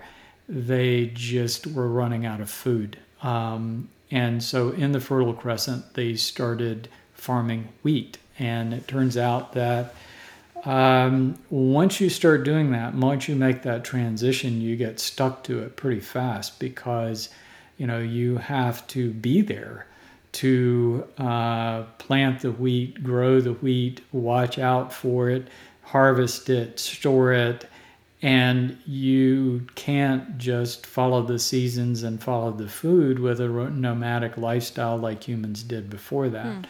So once we started locking into farming, that kind of locked people in place. But seeds are loaded with calories. When you look at seeds, though, they also have all kinds of deterrents in them called lectins that made it difficult for humans to eat them. You can't eat beans and grain without soaking them, processing them, and cooking them. And humans really didn't have the capacity to do that. But once they figured it out, they were able to produce more calories. More calories, more people. We've been growing more people ever since. And as our food production capacity has gone up, then our population has gone up. So we became locked into civilizations at that point. And so grains in particular don't have those phytochemicals that other foods do. You're getting the phytochemicals in the leaves and stems and roots. You're just not getting them in the seeds. Getting them in berries, and fruit, but not seeds very much at all, especially grains. So they were leaving something behind, and as they did that, it was kind of natural to bring along those culinary herbs just to naturally reincorporate some of those things that were missing. That food story is really interesting, but we've been doing grains predominantly ever since. Yeah. And it's, so one thing is a lot of people use the word phytonutrient, and I try to get them to start using the word phytochemical. Okay. Because when you look at these chemicals, they're technically not nutrients. So what a nutrient is something that our cells need to function. So macronutrients like carbohydrates, fats, amino acids, are used by the cell. Vitamins, minerals are used by the cell. So these are all used by cellular functions. So I tried to define nutrients as things that cells use. So when you look at herbs, they're not a good nutrient source, and they're not a good calorie source. But they're full of these phytochemicals that are protective. And very interestingly, when you look at, taking herbs like I do and reinforce my cellular defenses with these herbs and reducing cellular stress, you reduce the nutrient demand of our cells. So when you think about it, when your cells are stressed, they're working harder, they're using more energy, they're using more nutrients. If you protect your cells from stress factors, they don't have to work as hard. There's less energy demand. And so the nutrient demand is actually lower. So taking herbs, following good health habits, good diet, help reduce cellular stress, which decreases nutrient and energy demands that cells have. You get more bang for your buck when you're eating then, right? If your cells are performing at an optimal level. Yeah, I like that. That's good. How are you feeling over there, Joe? I'm so curious to hear. So I was going to say we would love to still hear some examples of what some of these herbs are. He wants specifics. I'm dying. All right. For sure. Well, there's a lot of stuff out there. But what I found is, we've got all these complex traditions all over the world of all these different herbs, right? And what I found is there's a lot of stuff that grows in different places that's related. So, one of my favorite herbs is one called Gotu-kola that I learned about. It's an herb from India. It's really great for your brain, has some anti-diabetic properties. It's one on my everyday list for herbs to take every day. Turns out that there is a related species that grows here in North Carolina and South Carolina. Wow. And you look at rhodiola, another favorite herb of mine that's you hear a lot about it coming from Siberia. Actually grows in Alaska, and they've found a close relative in the Appalachian Mountains. So interestingly, you find a lot of similar plants around the world. And, when you look at the science of how the chemistry works, you find that it's not as complicated as it might seem. You don't have to know all of these herbal traditions and all about herbs. You just have to have a collection of herbs and to do some basic things. So the deal is that different plants growing in different environments are solving slightly different problems, slightly different microbes, slightly different environmental stresses. So their chemistry is a little bit different. So when you take multiple herbs, you get this really wonderful synergy. So typically in herbal medicine, it's typically multiple, anywhere from a half dozen to a dozen herbs that are blended together to get this enhancement across the board. So I don't ever take any single herbs by themselves. I'm always taking collections of herbs and looking at, and instead of looking, well, what was that traditional use? What is it doing in my body? So right now, I'm 65, I'm healthy, I really don't have any health issues. I'm in very good health for my age. Amazingly, my joints healed, my heart healed, everything healed. But I do have basic maintenance. So I do have a basic collection of herbs that I typically take. Rhodiola is one of my tops, again, from Siberia. And, so you look at the plant and go, okay, it lives in this really harsh, cold environment, typically at altitude. It's pumping out chemistry to protect itself from physical stress. And it turns out that's what it does for us. It protects us from physical stress. So in its native environment, it was typically taken for workers working long hours at altitude. It helps oxygenate our tissues, so it protects our cells, protects our tissues, protects our organs, which is really wonderful. So that's a favorite herb. It has been for a long time. Very slightly energizing, but not in the same way as caffeine. It doesn't give you this jolt. It's just kind of you feel energized. That's awesome. So it's a good one.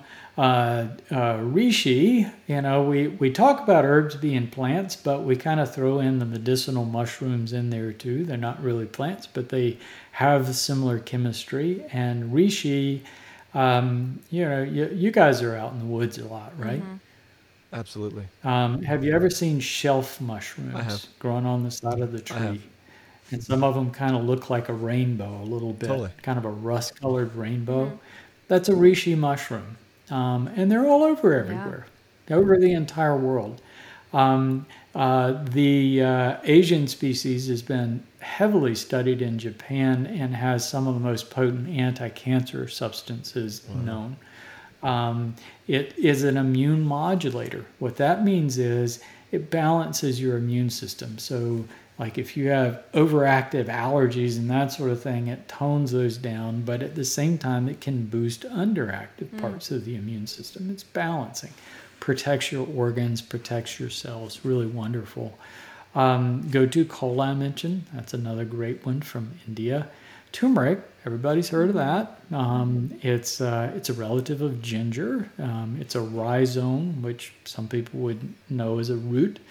You can certainly use it as a seasoning in food. People in India consume about 1 gram of turmeric every day in their curries. Wow.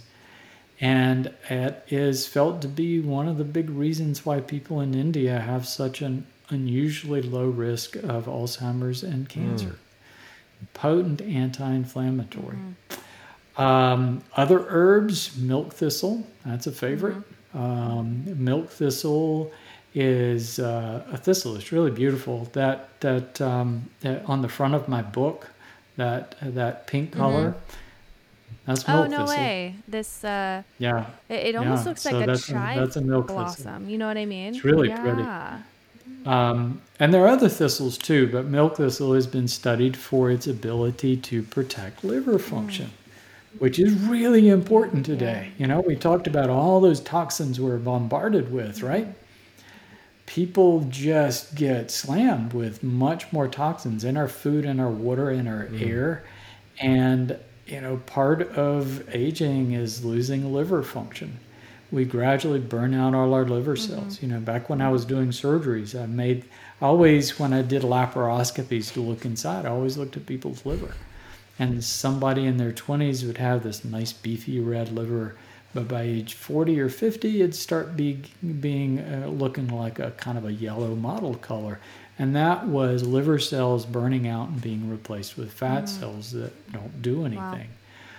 So as we lose fat cells, our cholesterol goes up, our blood sugar goes up, and our ability to process toxins goes down. So we become more toxic as we get older. So milk thistle protects liver cells, and it actually has been found to help regenerate liver cells. So my cholesterol, I've been taking milk thistle for 15 years, and my cholesterol without any drugs is lower than it was when I was in my 40s. Wow. Right on. So milk thistle, we've got all these different herbs. We've got, loved the explanation of what they do. Oh my gosh. I was like thinking, I'm going to have to go back and listen to this at like half speed and take notes. Yeah. But let's talk about like treatment of different sorts of autoimmune and what, cause like, is it just herbs? Is there other things that kind of come with that? Are we talking about herb, diet, fitness? I kind of just jotted some things down here as I was thinking about this. What's the, what does the treatment look like? Yeah. It's all cellular. I mean, you need to eat a good diet, and you folks talk a lot about diet on your podcast. I think it's really important for people to understand that. Whole food diet, getting enough vegetables and vegetable fiber. Our vegetables don't have the phytochemicals that herbs do, but they still have a lot of great stuff. Yeah. Broccoli, celery, wonderful chemicals there that are protective.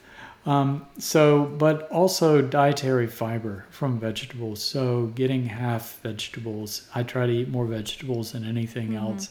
I try to keep my carbohydrate count below 150. I eat meat, but I'm not a heavy meat eater, and I eat a lot of fish and poultry. So diet is important. Doing things to reduce that toxin load. I use filtered water. I buy organic whenever it's practical. I live in a location where our air is really super clean. So not everybody has that option, but keeping your indoor air clean with filters and things like that can be very important. So those kinds of things, keeping your stress level down, making 8 hours of sleep just a big priority, not some nights, every night, and getting plenty of exercise just to move blood. All the herbs that I've talked about so far, I think, are important as a baseline for anyone. But moving into recovery from any kind of chronic illness, chronic Lyme disease or beyond, I think looking at herbs which have a little bit more potent antimicrobial properties. And again, different herbs have different properties depending on that natural plant's environment where they evolved. So we have some really nice plants. One that's always on my list is Japanese knotweed. Japanese knotweed is an invasive. It's considered a noxious weed that grows all over everywhere. It's also one of the best sources of resveratrol. Resveratrol is what we find in our grapes. And resveratrol helps protect our mitochondria. It also has really nice antimicrobial properties. But Japanese knotweed is loaded with many chemicals that have antimicrobial properties against the Lyme disease microbe. And this is, interestingly, a few years ago, Johns Hopkins took a look at some of these things and found that some of the herbs that we're commonly using for chronic Lyme disease actually do kill Borrelia in a test tube study in the lab. So Japanese knotweed was one of those herbs. But interestingly, it also had activity against Bartonella, Borrelia, and a wide spectrum of other things, and COVID too, SARS virus. So it just shows that the range of the herbs, it's not just one chemical, it's a spectrum. It's a defense system of the plant. So it does a lot. So Japanese knotweed is a great one. Chinese skullcap is another one that was on the Johns Hopkins list. It's a really wonderful synergist. So what it's doing is enhancing the value of other herbs. It's boosting their absorption or their bioavailability or activity in the body. But it had some pretty impressive immunomodulating properties, immune balancing, and also some really nice antimicrobial properties. Andrographis is another herb. But, when we look at these herbs that I typically call them the antimicrobial herbs, they all have these other great effects. It's like Andrographis. Well, it has anti-diabetic effects and it protects tissues. And, the list of benefits just goes on and on. It's because it's protecting cells. Andrographis, garlic, that's a great one. Ginger. I start getting a cold or a flu, I load up on all of these herbs and go straight to the grocery store and get the biggest hunk of ginger that I can find, come home, put it in a processor, and make this really strong ginger tea, and I sip on it all day. And it has some wonderful antimicrobial properties. That has been found to have activity against SARS virus. So, so all of these things have value. But when you look at the herbs, it's not like, I wouldn't say, wow, here's the cure for Ebola virus. What the herbs are doing is suppressing these pathogens that are in our system already, enhancing cellular wellness by reducing cellular stress. And the fact of the matter is, you hear a lot about the immune system, but our cells can protect themselves from microbes. So there's this process called autophagy that they've discovered, that autophagy is cellular housekeeping. So cells, it's how cells recover from stress. They basically have the ability to break down worn out proteins and parts and mitochondria and DNA and, break those down into the component organic molecules and reuse them to rebuild the cell. That process is also exactly the mechanism that they can expel or kill microbes that invade them. So a healthy cell can often expel a microbe and defend itself. So if we've got really healthy cells, that's just as important, or that's a key part of having a healthy immune system, a healthy defense system. So the herbs help us with that, just because they're protecting our cells, but also helping to balance that internal microbiome. So the herbs are doing a lot of things all at one time. And, there's just such a list. So most of these herbs that I've talked about don't have any drug-like effects, right? And a lot of people are trying to use herbs, I think, like drugs. That it's like, okay, I've got this symptom and I don't want to go to my doctor and get a drug, and I don't like the toxicity of drugs, so I'm going to take an herb because an herb's less toxic, and that's how we're going to solve the problem. And they found that it's not as potent. So there are herbs that have drug-like properties.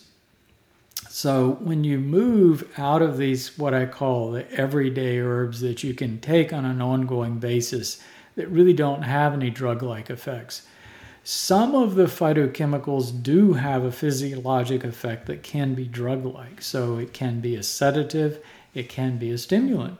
Caffeine is in a family of phytochemicals that we find in a lot of different plants. So it's affecting our chemical messengers, and it has this physiologic effect in our body. And so you kind of go up the ladder, but the more drug-like effect a plant is having, the closer you get to it being a poison. So, there are things out there that have been used in herbal medicine that have very much drug-like effects. There's an herb called digitalis or foxglove, and there's a drug that came from that called digoxin that is good for heart failure because it blocks processes that causes the heart muscle to beat harder. But you have to really be very careful with the dose, because a little bit extra and you'll kill somebody with it. It'll cause the heart to stop. So there are plants with drug-like effects, but I don't tend to use them as much. When I get out there, I'm looking at it and going, well, at that point, I want a very controlled dose and something that's very pure. I probably am going to use a pharmaceutical instead. So I think you have to respect that about plants. So here I'm talking about a part of herbology that I don't think people are taking advantage of. This potential of herbs to enhance wellness, enhance healing, restore our health is very different than looking to herbs to treat symptoms like so many people do. Yeah, I'm glad you're saying this, because there's a tendency in this like health wellness world to say, oh, I don't want to be on any pharmaceuticals. I don't want to take a pill. I don't want to do anything. And then you talk to them and they take 45 supplements when they get sick. And it's like, that's kind of the same thing, right? You're looking for external healers. You're not necessarily making the connection between your body doing the work and supporting it through something like herbs.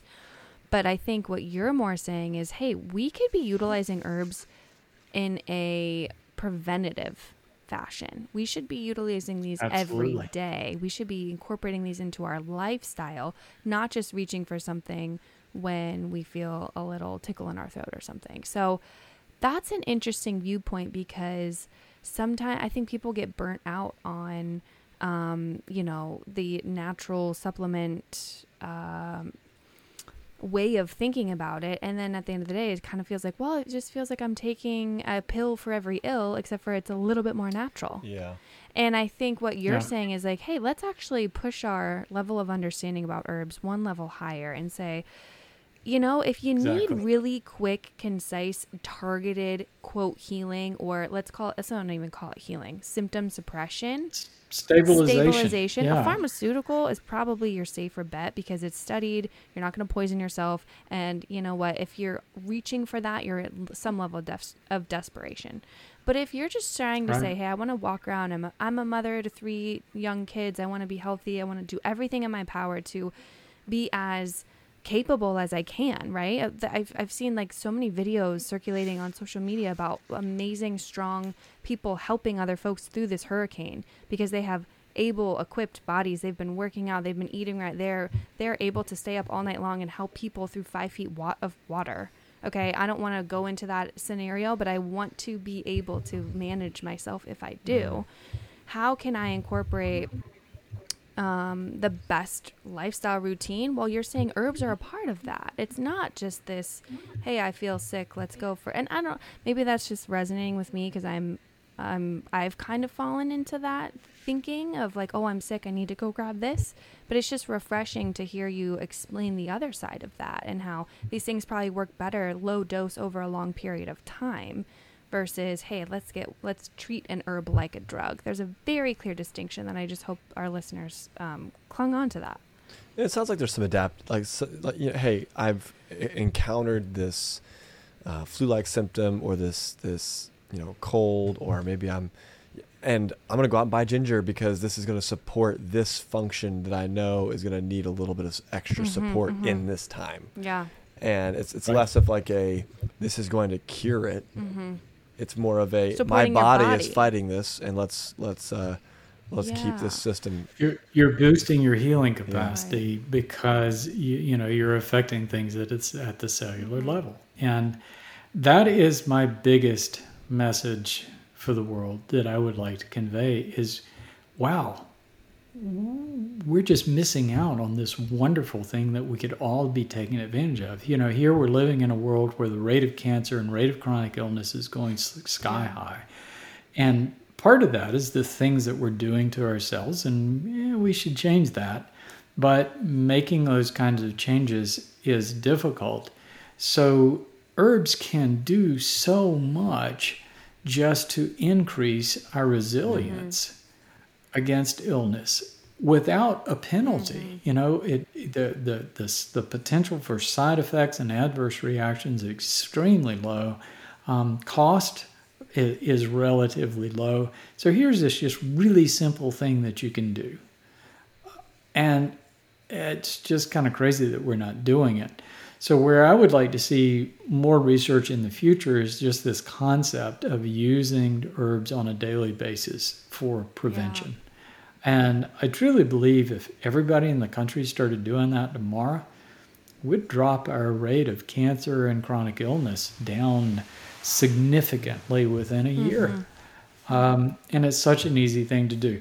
Sure, people need to change their diet and, stress modification and everything. We all need to do that. I'm certainly not advocating that we shouldn't.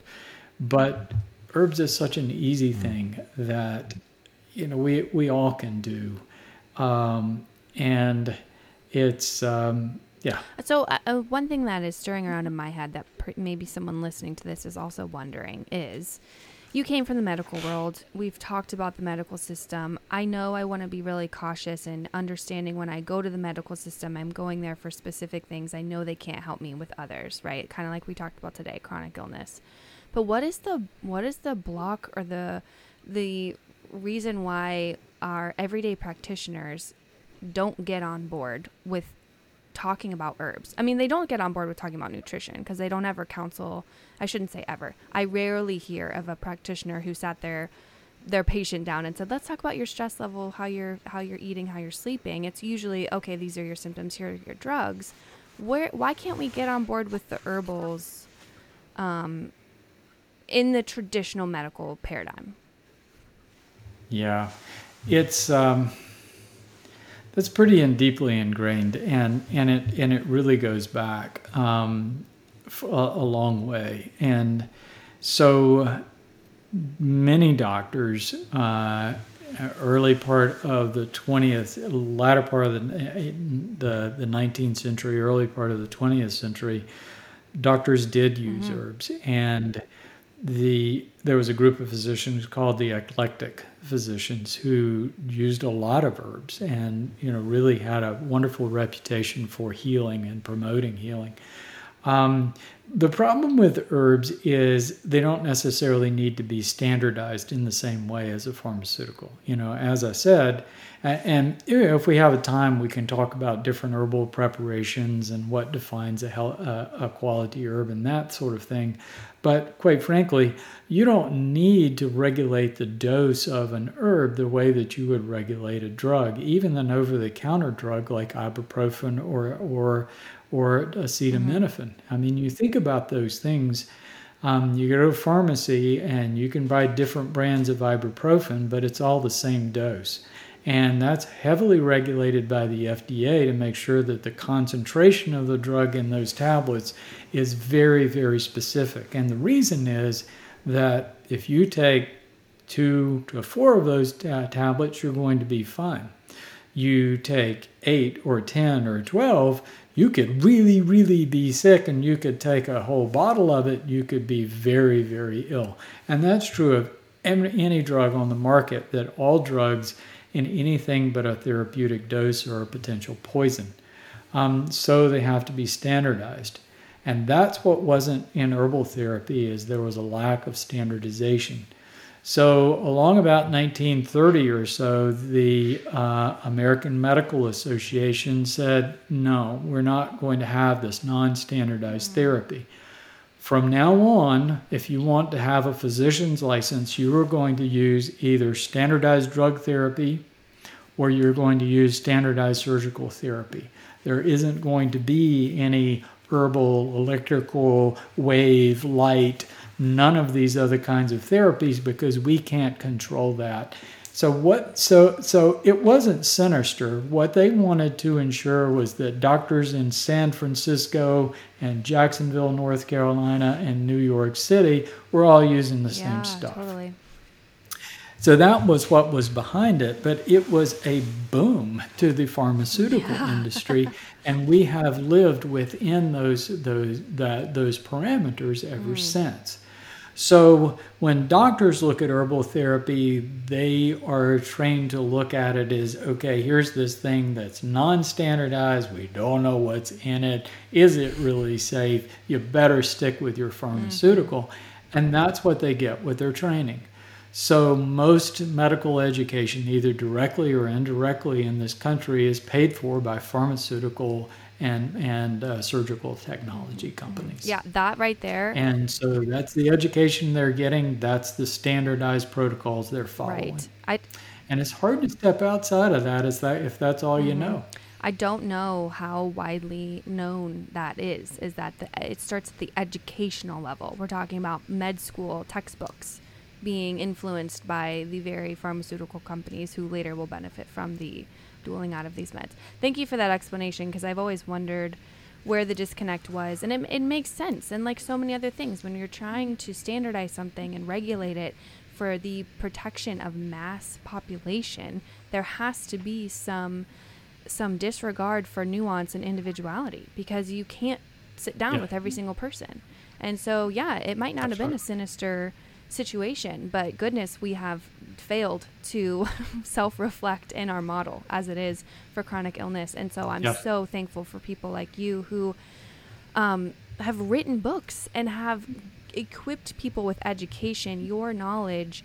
And I have personal friends who used your protocol for Lyme to help heal their husband. I mean, I was reading this book you sent with some friends at a lake house the other weekend, and someone said, "Oh, Dr. Bill Rawls, I read his first book. I used his Lyme protocol to help heal my husband." And I was like, "No way! We're talking to him next Friday." And her mind was blown, because she had no idea that we had that connection. And so you're just touching so many lives that I'm sure you can't even fully grasp. And I just think it's a really, really incredible thing for a practitioner with your knowledge and understanding to be willing to share this, to sit on a podcast with us for 2 hours and talk about these things and not charge these people. It just gets me fired up, because it's exactly what we need. It's the answer to a broken system. So, well, if you feel honored to be on a podcast, imagine being the knuckle dragger that I am. I think I would love to. I would love to jump into some practical info quickly, and we can if before that, if you wanted to touch on some of the herbal preparations and whatnot that you were discussing, prior, I'm happy to jump into that. But if not, we can move on to some practical ideas. What do you got, Bill? Well, very quickly, I mean, just looking at herbs, when I was using mine, I was using really high-grade standardized extracts. And it does make a difference. It does make a difference what you use.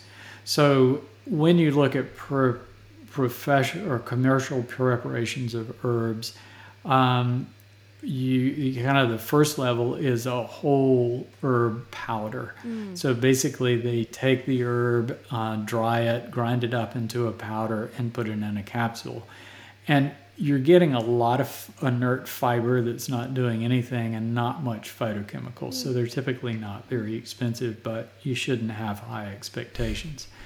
A better way to get the chemicals, what we want is the chemicals, not the fiber. So that phytochemistry is what we're searching for out of the herb. So you can take the plant, soak it in water and alcohol, and the water and alcohol together pull out different parts of that chemistry to pull all the chemistry out of the plant. And then they throw the plant parts away, so it's just the chemical and water and alcohol. And that's what a tincture is. So when you take a tincture, it's just the chemistry of the plant. And so the more plant they put in the extraction media, the higher the concentration of the chemical. So you can measure that. And they're good. And I use some tinctures, but they're not as convenient as what we call standardized powdered extracts. So a standardized powdered extracts, and what we use in our products, they take that water alcohol tincture, spray it on the surface, dry the water and alcohol, collect the dried chemicals, and put that in a capsule. So that can be 10 to 100 times more potent than that dried herb capsule. And also it's quite a bit more potent than the water alcohol, and you don't get all the alcohol with it. So they're easy, 3 capsules of a high grade standardized extract, that can be like half a bottle of a tincture. And you're taking that every day. So that is my preferred way. There's some things that, it's harder to get them that way. And so I do a few tinctures. And there's some herbs that are just really nice, like one in making my ginger tea. I really like that. Mm-hmm. Yeah, we actually make a really good ginger tea I feel like we do it in the winters more. We do more. it more in the winter, yeah. We just boil the ginger root.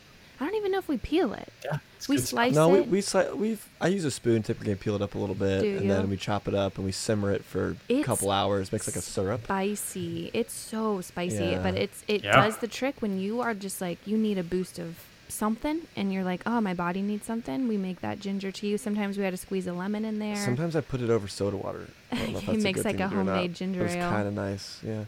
Yeah, it's good stuff. Yeah, your mom actually turned us on to that. She did. Yeah. She did. Shout out to Big T. Big T out here and getting some. Let's jump to some practical stuff. The getting started with herbs. So if I'm brand new, getting started, where am I starting? All right. I divided up into 3 levels. All right. So level 1, you're healthy. Yeah, you may have symptoms that come and go, but generally you consider yourself health pretty good. You don't really have to see a doctor regularly. And no matter what your age, you want to stay that way, but especially as you age. So what aging is loss of functional cells. So I don't have nearly the cells that I had at age 20. So I have less to work with, so I need to really protect my cells.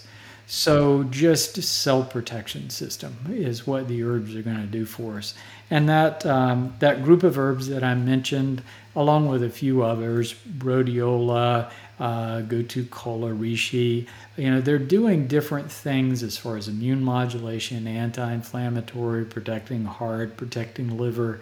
Some herbs are a little better. So I try to make a combination that's going to suit all those things. So level 1, taking a basic level of that once a day, you're pretty good. You want to make it a little bit better, add on an essential fatty acid. And my favorite source is krill oil. So add that. And you're doing great things for your cells. You're keeping them healthy. And that's probably all you need to do on a daily basis. None of those herbs are you going to feel a drug-like effect from. You're not going to get this feeling from them like you would a drug or some other kinds of things. Level 2 is, all right, I'm starting to develop symptoms. I'm starting to get some arthritis, and I'm a little worried about just mental functions. I'm getting fatigue. I just don't have the energy, the stamina. Then I take that basic regimen of herbs, but then boost that in some way that other herbs that might be specific. In other words, taking more turmeric. There's another anti-inflammatory called boswellia, but also combining that with some nutrients that are really good for joints. So if we're looking at joint health, turmeric, boswellia, eggshell membrane, glucosamine, collagen, those kinds of things can really be helpful for that. Brain health. A lot of people are worried about dementia with good reason. And so good herbs that help our brain work better are bacopa and lion's mane, and there's several others that are just really nice for that. So different areas, that maybe cardiovascular concerns. There's some herbs that might boost that a little bit more, like hawthorn and arjuna. So basic level of protection, but we're going to push that out a little bit. And then level 3, I've lost my health completely. I have fibromyalgia, chronic Lyme, or whatever. I need some pretty robust support. So at that point, I'm looking at, okay, this dormant microbiome has been starting to reactivate and is starting to break down tissues. And they've got some pretty significant cellular distress throughout their body, and they need some work. So we're going to take that basic level or any other areas that we might need to work on and boost it with antimicrobial herbs and more cellular support with ingredients like glutathione and possibly coenzyme Q10 and some other kinds of nutrients that our cells might need a little bit more readily. More B vitamins, more minerals, so more of a bioavailable multivitamin. So we're going to look at just more robust cellular support throughout the entire body. So that kind of that should give people That's a guideline of where to get started. I love that. And so kind of moving on here to another one, I want to identify whether or not I have a chronic illness. Where do I start? Yeah, the way to do that with the medical system is you're defined as having a chronic illness when you have a diagnosis. But I define it from the point of view of cellular health, all right? So instead of defining someone as chronically ill, I like to look at wellness on a spectrum. And, I put the graph in the book. So at one end, you've got wellness. At the other end, you've got chronically ill. And we're all on that curve somewhere. So the peak of wellness, you accumulate cells until age 20. So at age 20, you have 5 to 10 times more cells than your body needs to survive. And all of those cells are in peak functional health. So you're great. You're lower. That is the point that your risk of chronic illness is lower than any point in life. And that's why at age 20, you can get away with eating bad food and staying up all night and doing all these crazy things, is because your body is just a powerhouse. But after that point, you start losing cells. And you lose cells all the way through your life. So what other studies have shown, I don't know if you've read the Blue Zones books, where they looked at people that were aging. So we're losing cells throughout our life, but if you keep your cells healthy, you won't necessarily develop symptoms of chronic illness.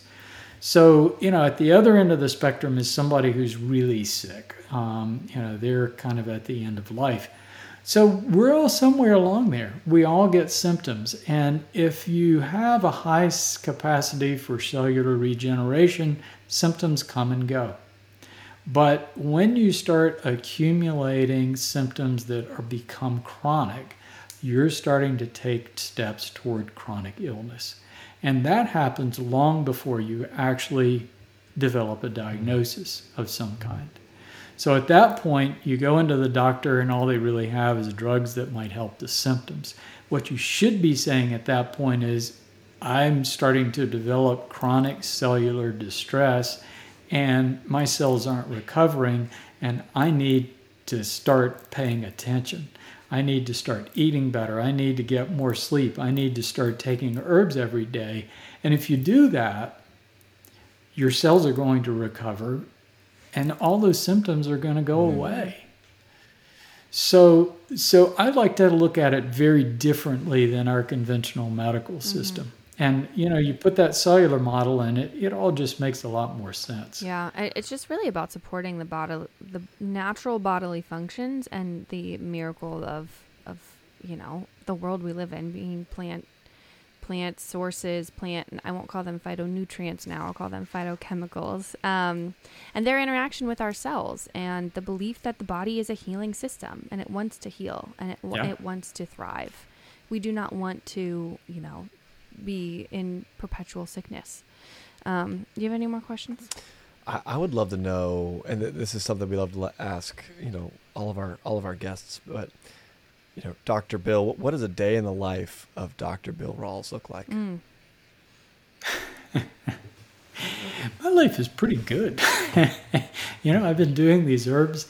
At age 50, I thought age 60, I was going to be partially disabled, and I had no idea, and probably not be able to work, and just didn't know what my life is going to be. And I'm 65 now and doing things that I thought I wouldn't be doing.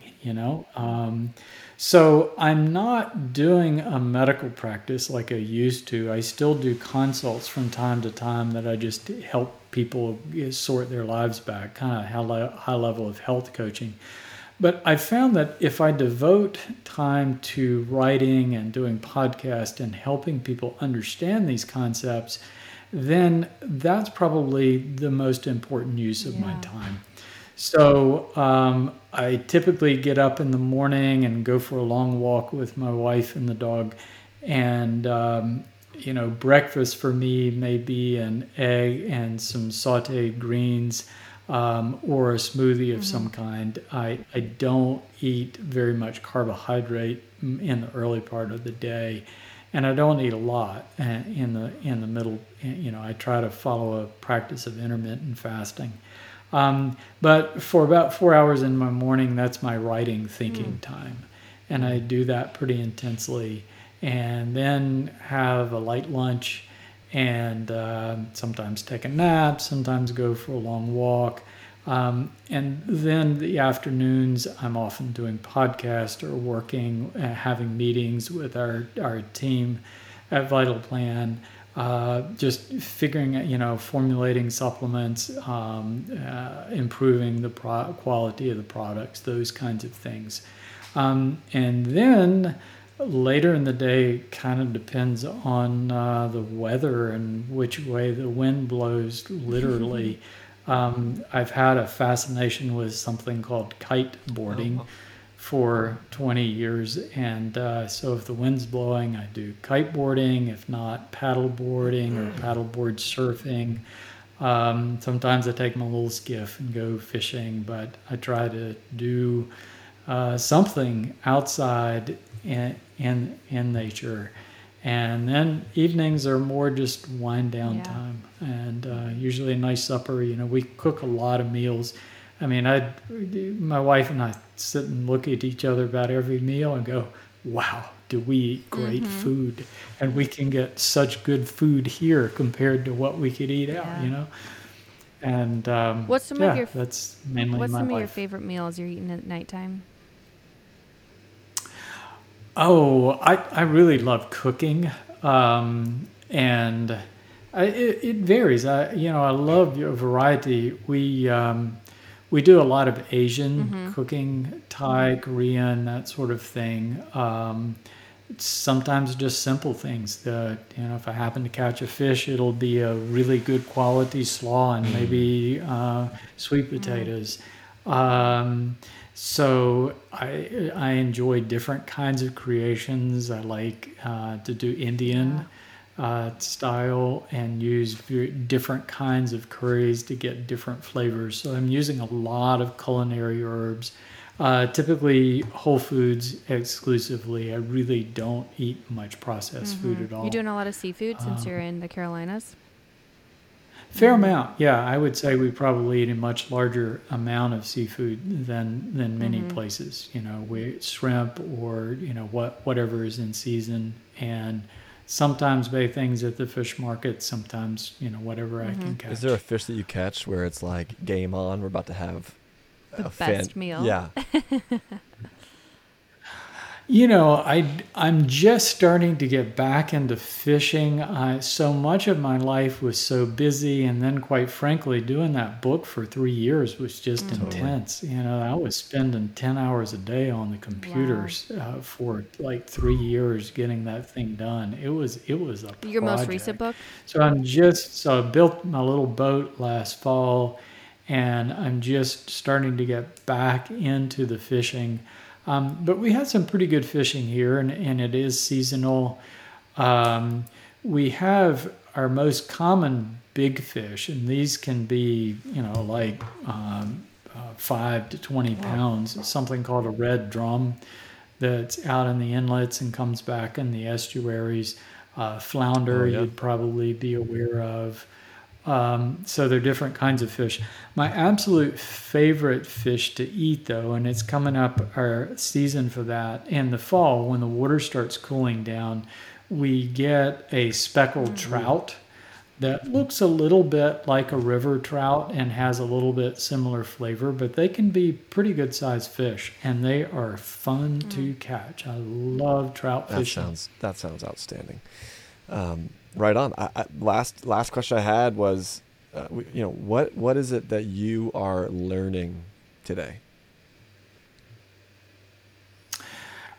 Today? These days. Every day I'm tweaking this equation of learning more intricately how the herbs are affecting our cells in our body. And the latest thing, there's just a huge fascination that I think we're just starting to enter into, is understanding this more complex relationship and the possibility that we may have dormant microbes inside our cells.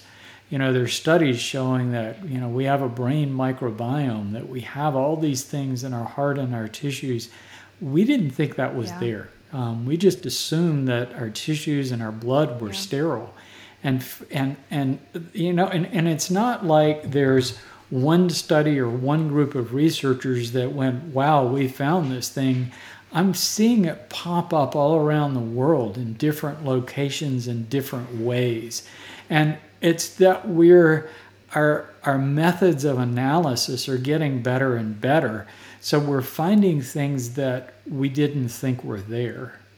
And and you're going to get pushback, because it really, if this is real, which all the evidence is pushing that way, if this is real, that we do have a dormant tissue and blood microbiome, it changes everything about how we think a chronic illness. Absolutely everything. I mean, it totally disrupts everything that we're doing right now.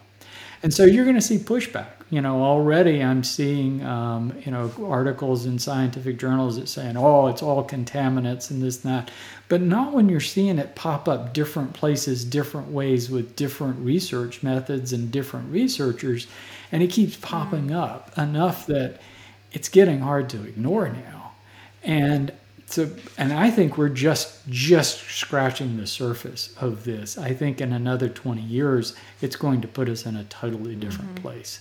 And it's really exciting, because when they get around to figuring out that this is real, the solution is going to be herbal therapy. Well, imagine when they first discovered the microbiome and the gut lining. I mean, that's only like 15, 20 years old of knowledge. We had no idea. That's right. And think of how much our medical system has had to, maybe should have adjusted more, but it is certainly adjusting based off of that knowledge. So exactly. That's really good. Bill, this has been so rich, and like Joey said, I think I'm going to re-listen to this just to make sure I soak it in. In the middle of recording, I'm in interview mode, and I just cannot wait to listen to this again and soak up all the information. You are truly a wealth of knowledge, and I agree with you. I think spending your time writing and speaking into your company and equipping people, the masses, really, with this information is such a good use of your time. So thank you for sacrificing those 3 years and those long hours and writing this book that's sitting in front of me that's like 3 inches thick. I mean, it's packed full with incredible. Yeah, there's a lot of stuff. Yeah, I love it. So I really appreciate that. I appreciate your time. And I'm just really grateful for people who are willing to step outside of the box, have these hard conversations, and ask the questions that not very many people are willing to ask. So, right on. Dr. Bill Rawls, thank you so much. Yes, thank you. Well, my pleasure. Thank you for the opportunity of being here. I really appreciate it very much. Looking forward to our next talk, and thank you again. All right. Take care. And with that, Dr. Bill Rawls has left the virtual conversation. And let's quick summarize some of the ways people can learn more about Dr. Bill Rawls. He has 2 books, right? Mm-hmm. Yes, he does. The one that's sitting in front of us, I will talk about because I can read it because it's in front of me. The Cellular Wellness Solution. Mm-hmm. It says, tap into your full health potential with science-backed power of herbs. That's awesome. You can find that where, Amazon, right? All this stuff is on Yeah. Amazon. You mean good to go? He has a website, specifically, I believe, the Cellular Wellness Solution. Let me check that. But this is his latest book. It just dropped in, I believe, June or July of this year. Okay. So this is brand new. He just released it. He also has another book called Unlocking Lyme, which he obviously wrote after he went through his own experiences with Lyme disease. And that's the book I was talking about, where I know people who have used his protocols in that book and found healing. So, as he said, right now, he doesn't have a private practice. He's doing some high level health coaching, but he's spending his time, educating people through his books. This thing is huge. And not to intimidate people, but it just has a wealth of sources and citations. Totally. And so it's Packed full of putting knowledge. it in there for you. Yeah. So you can find his books on Amazon or wherever books are sold. He also has a couple different websites. I think you have them written down. Of course, we'll always put them in the show notes, but I'm just curious your overall thoughts of that conversation. Has it changed the way you've thought about things? What are you thinking? Yeah. I feel like I learned an enormous amount. And, maybe I'm just different. I didn't walk into this conversation with any preconceived notion of any kind. I wasn't walking in here thinking like, oh man, herbs are such a blah, blah, blah, and he's going to convince me otherwise. I'm sure there's people out there that are like that. I could kind of see how if they didn't have information or proof or some kind of, way of confirming the validity of something like this, how they might be skeptical. Sure. I didn't have that coming in, and I don't have that now. I'm kind of like, I feel like if there's something like drinking ginger tea, or that's very comparable to a lot of these other herbs he's talking about, just because you don't know the name of it and it's put into some kind of pill. And the preparation of that was very interesting to hear, right? Producing something like this that people can take on a large scale. My guess is you could buy this stuff or grow some of this stuff and treat it the way that he was talking about yourself. That all, to me, I'm like, these are plants that are growing in the ground that are like good to go. It's not scary to me. And if they are going to bring you a benefit, that's huge. If they're not, and they're just going to nourish your body, you know what I mean? I feel like it's not much of a, For you, it's a win-win. yeah, I feel like it's a win-win kind of situation. Sure. I agree. I just appreciate, I can tell he's a very teachable person in that even he is saying his understanding of these things is evolving. And some of this stuff that he has really discovered is within the last 3 or 4 years.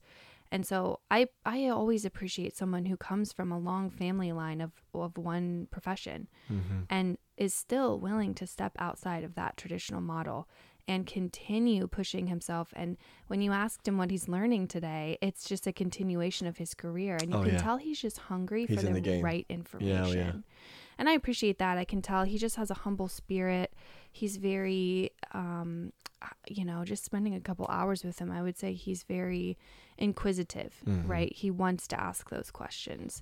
And so I want that from someone who is trying to pioneer a movement. They have to be asking questions.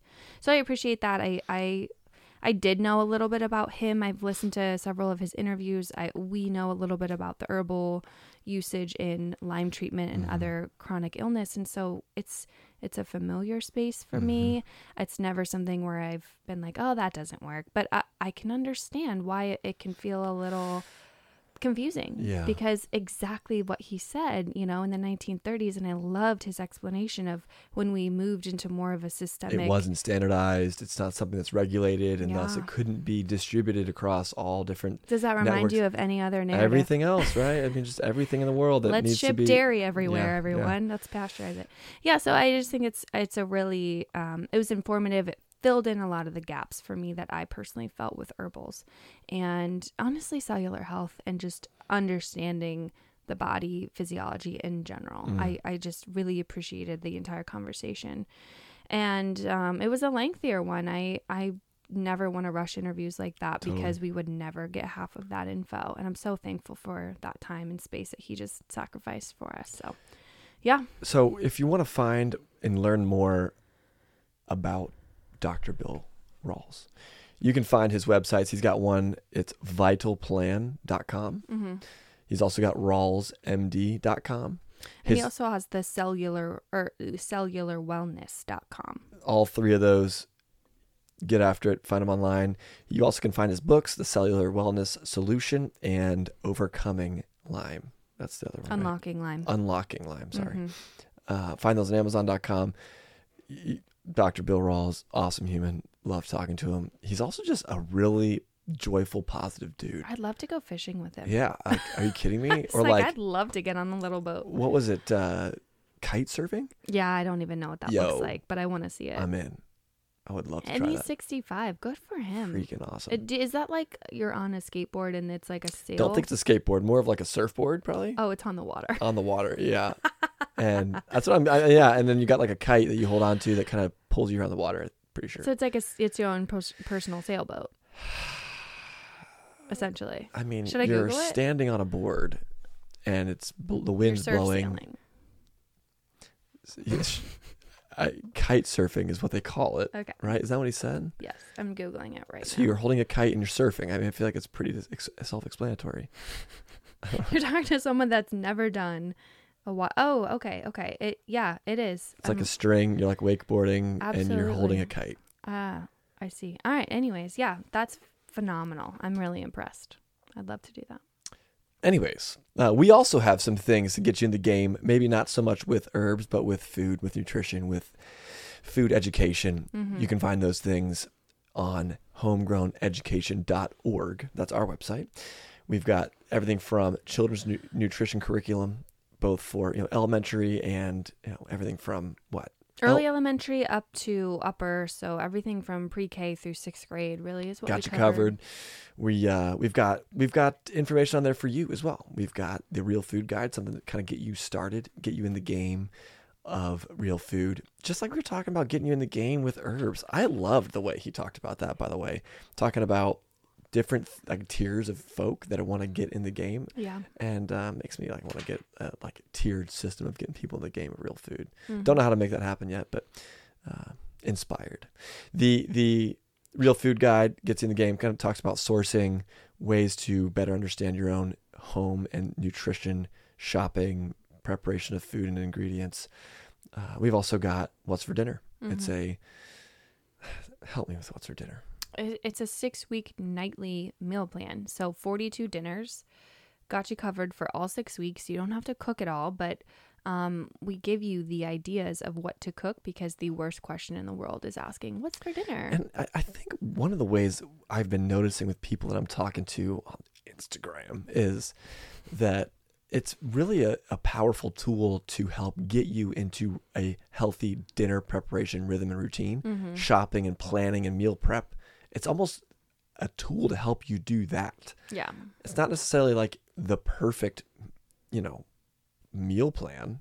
Yeah, it's not meant to be a cookbook. It's that you meant just to be a tool right. to get you set up to provide and cook amazing, nutritious meals for your family. Mm-hmm.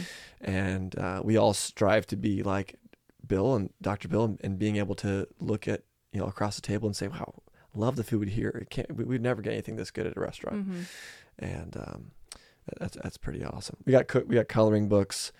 Hey, if you like what you're listening to, you like this podcast, you can leave us a review. You can give us 5 stars. You can give us 1 star. Mm-hmm. Whatever you want to do. As many stars as you want. Whatever but you reviews do help us tremendously. Just get feedback. We appreciate all helps types. us find people like Dr. Bill Rawls, Mm-hmm. right? Absolutely. Leave us a review. You can find us on Instagram. We're there. Mm-hmm. We're there to talk to you or to not, whatever. I'm at Joey Hazelmeyer. Elizabeth is at Liz Hazelmeyer. You can also find Elizabeth and this movement, this mission. We've got an Instagram called homegrown_education. That's the handle. Get on there, find us, talk to us, connect with us. Mm-hmm. And until next time, that's a wrap.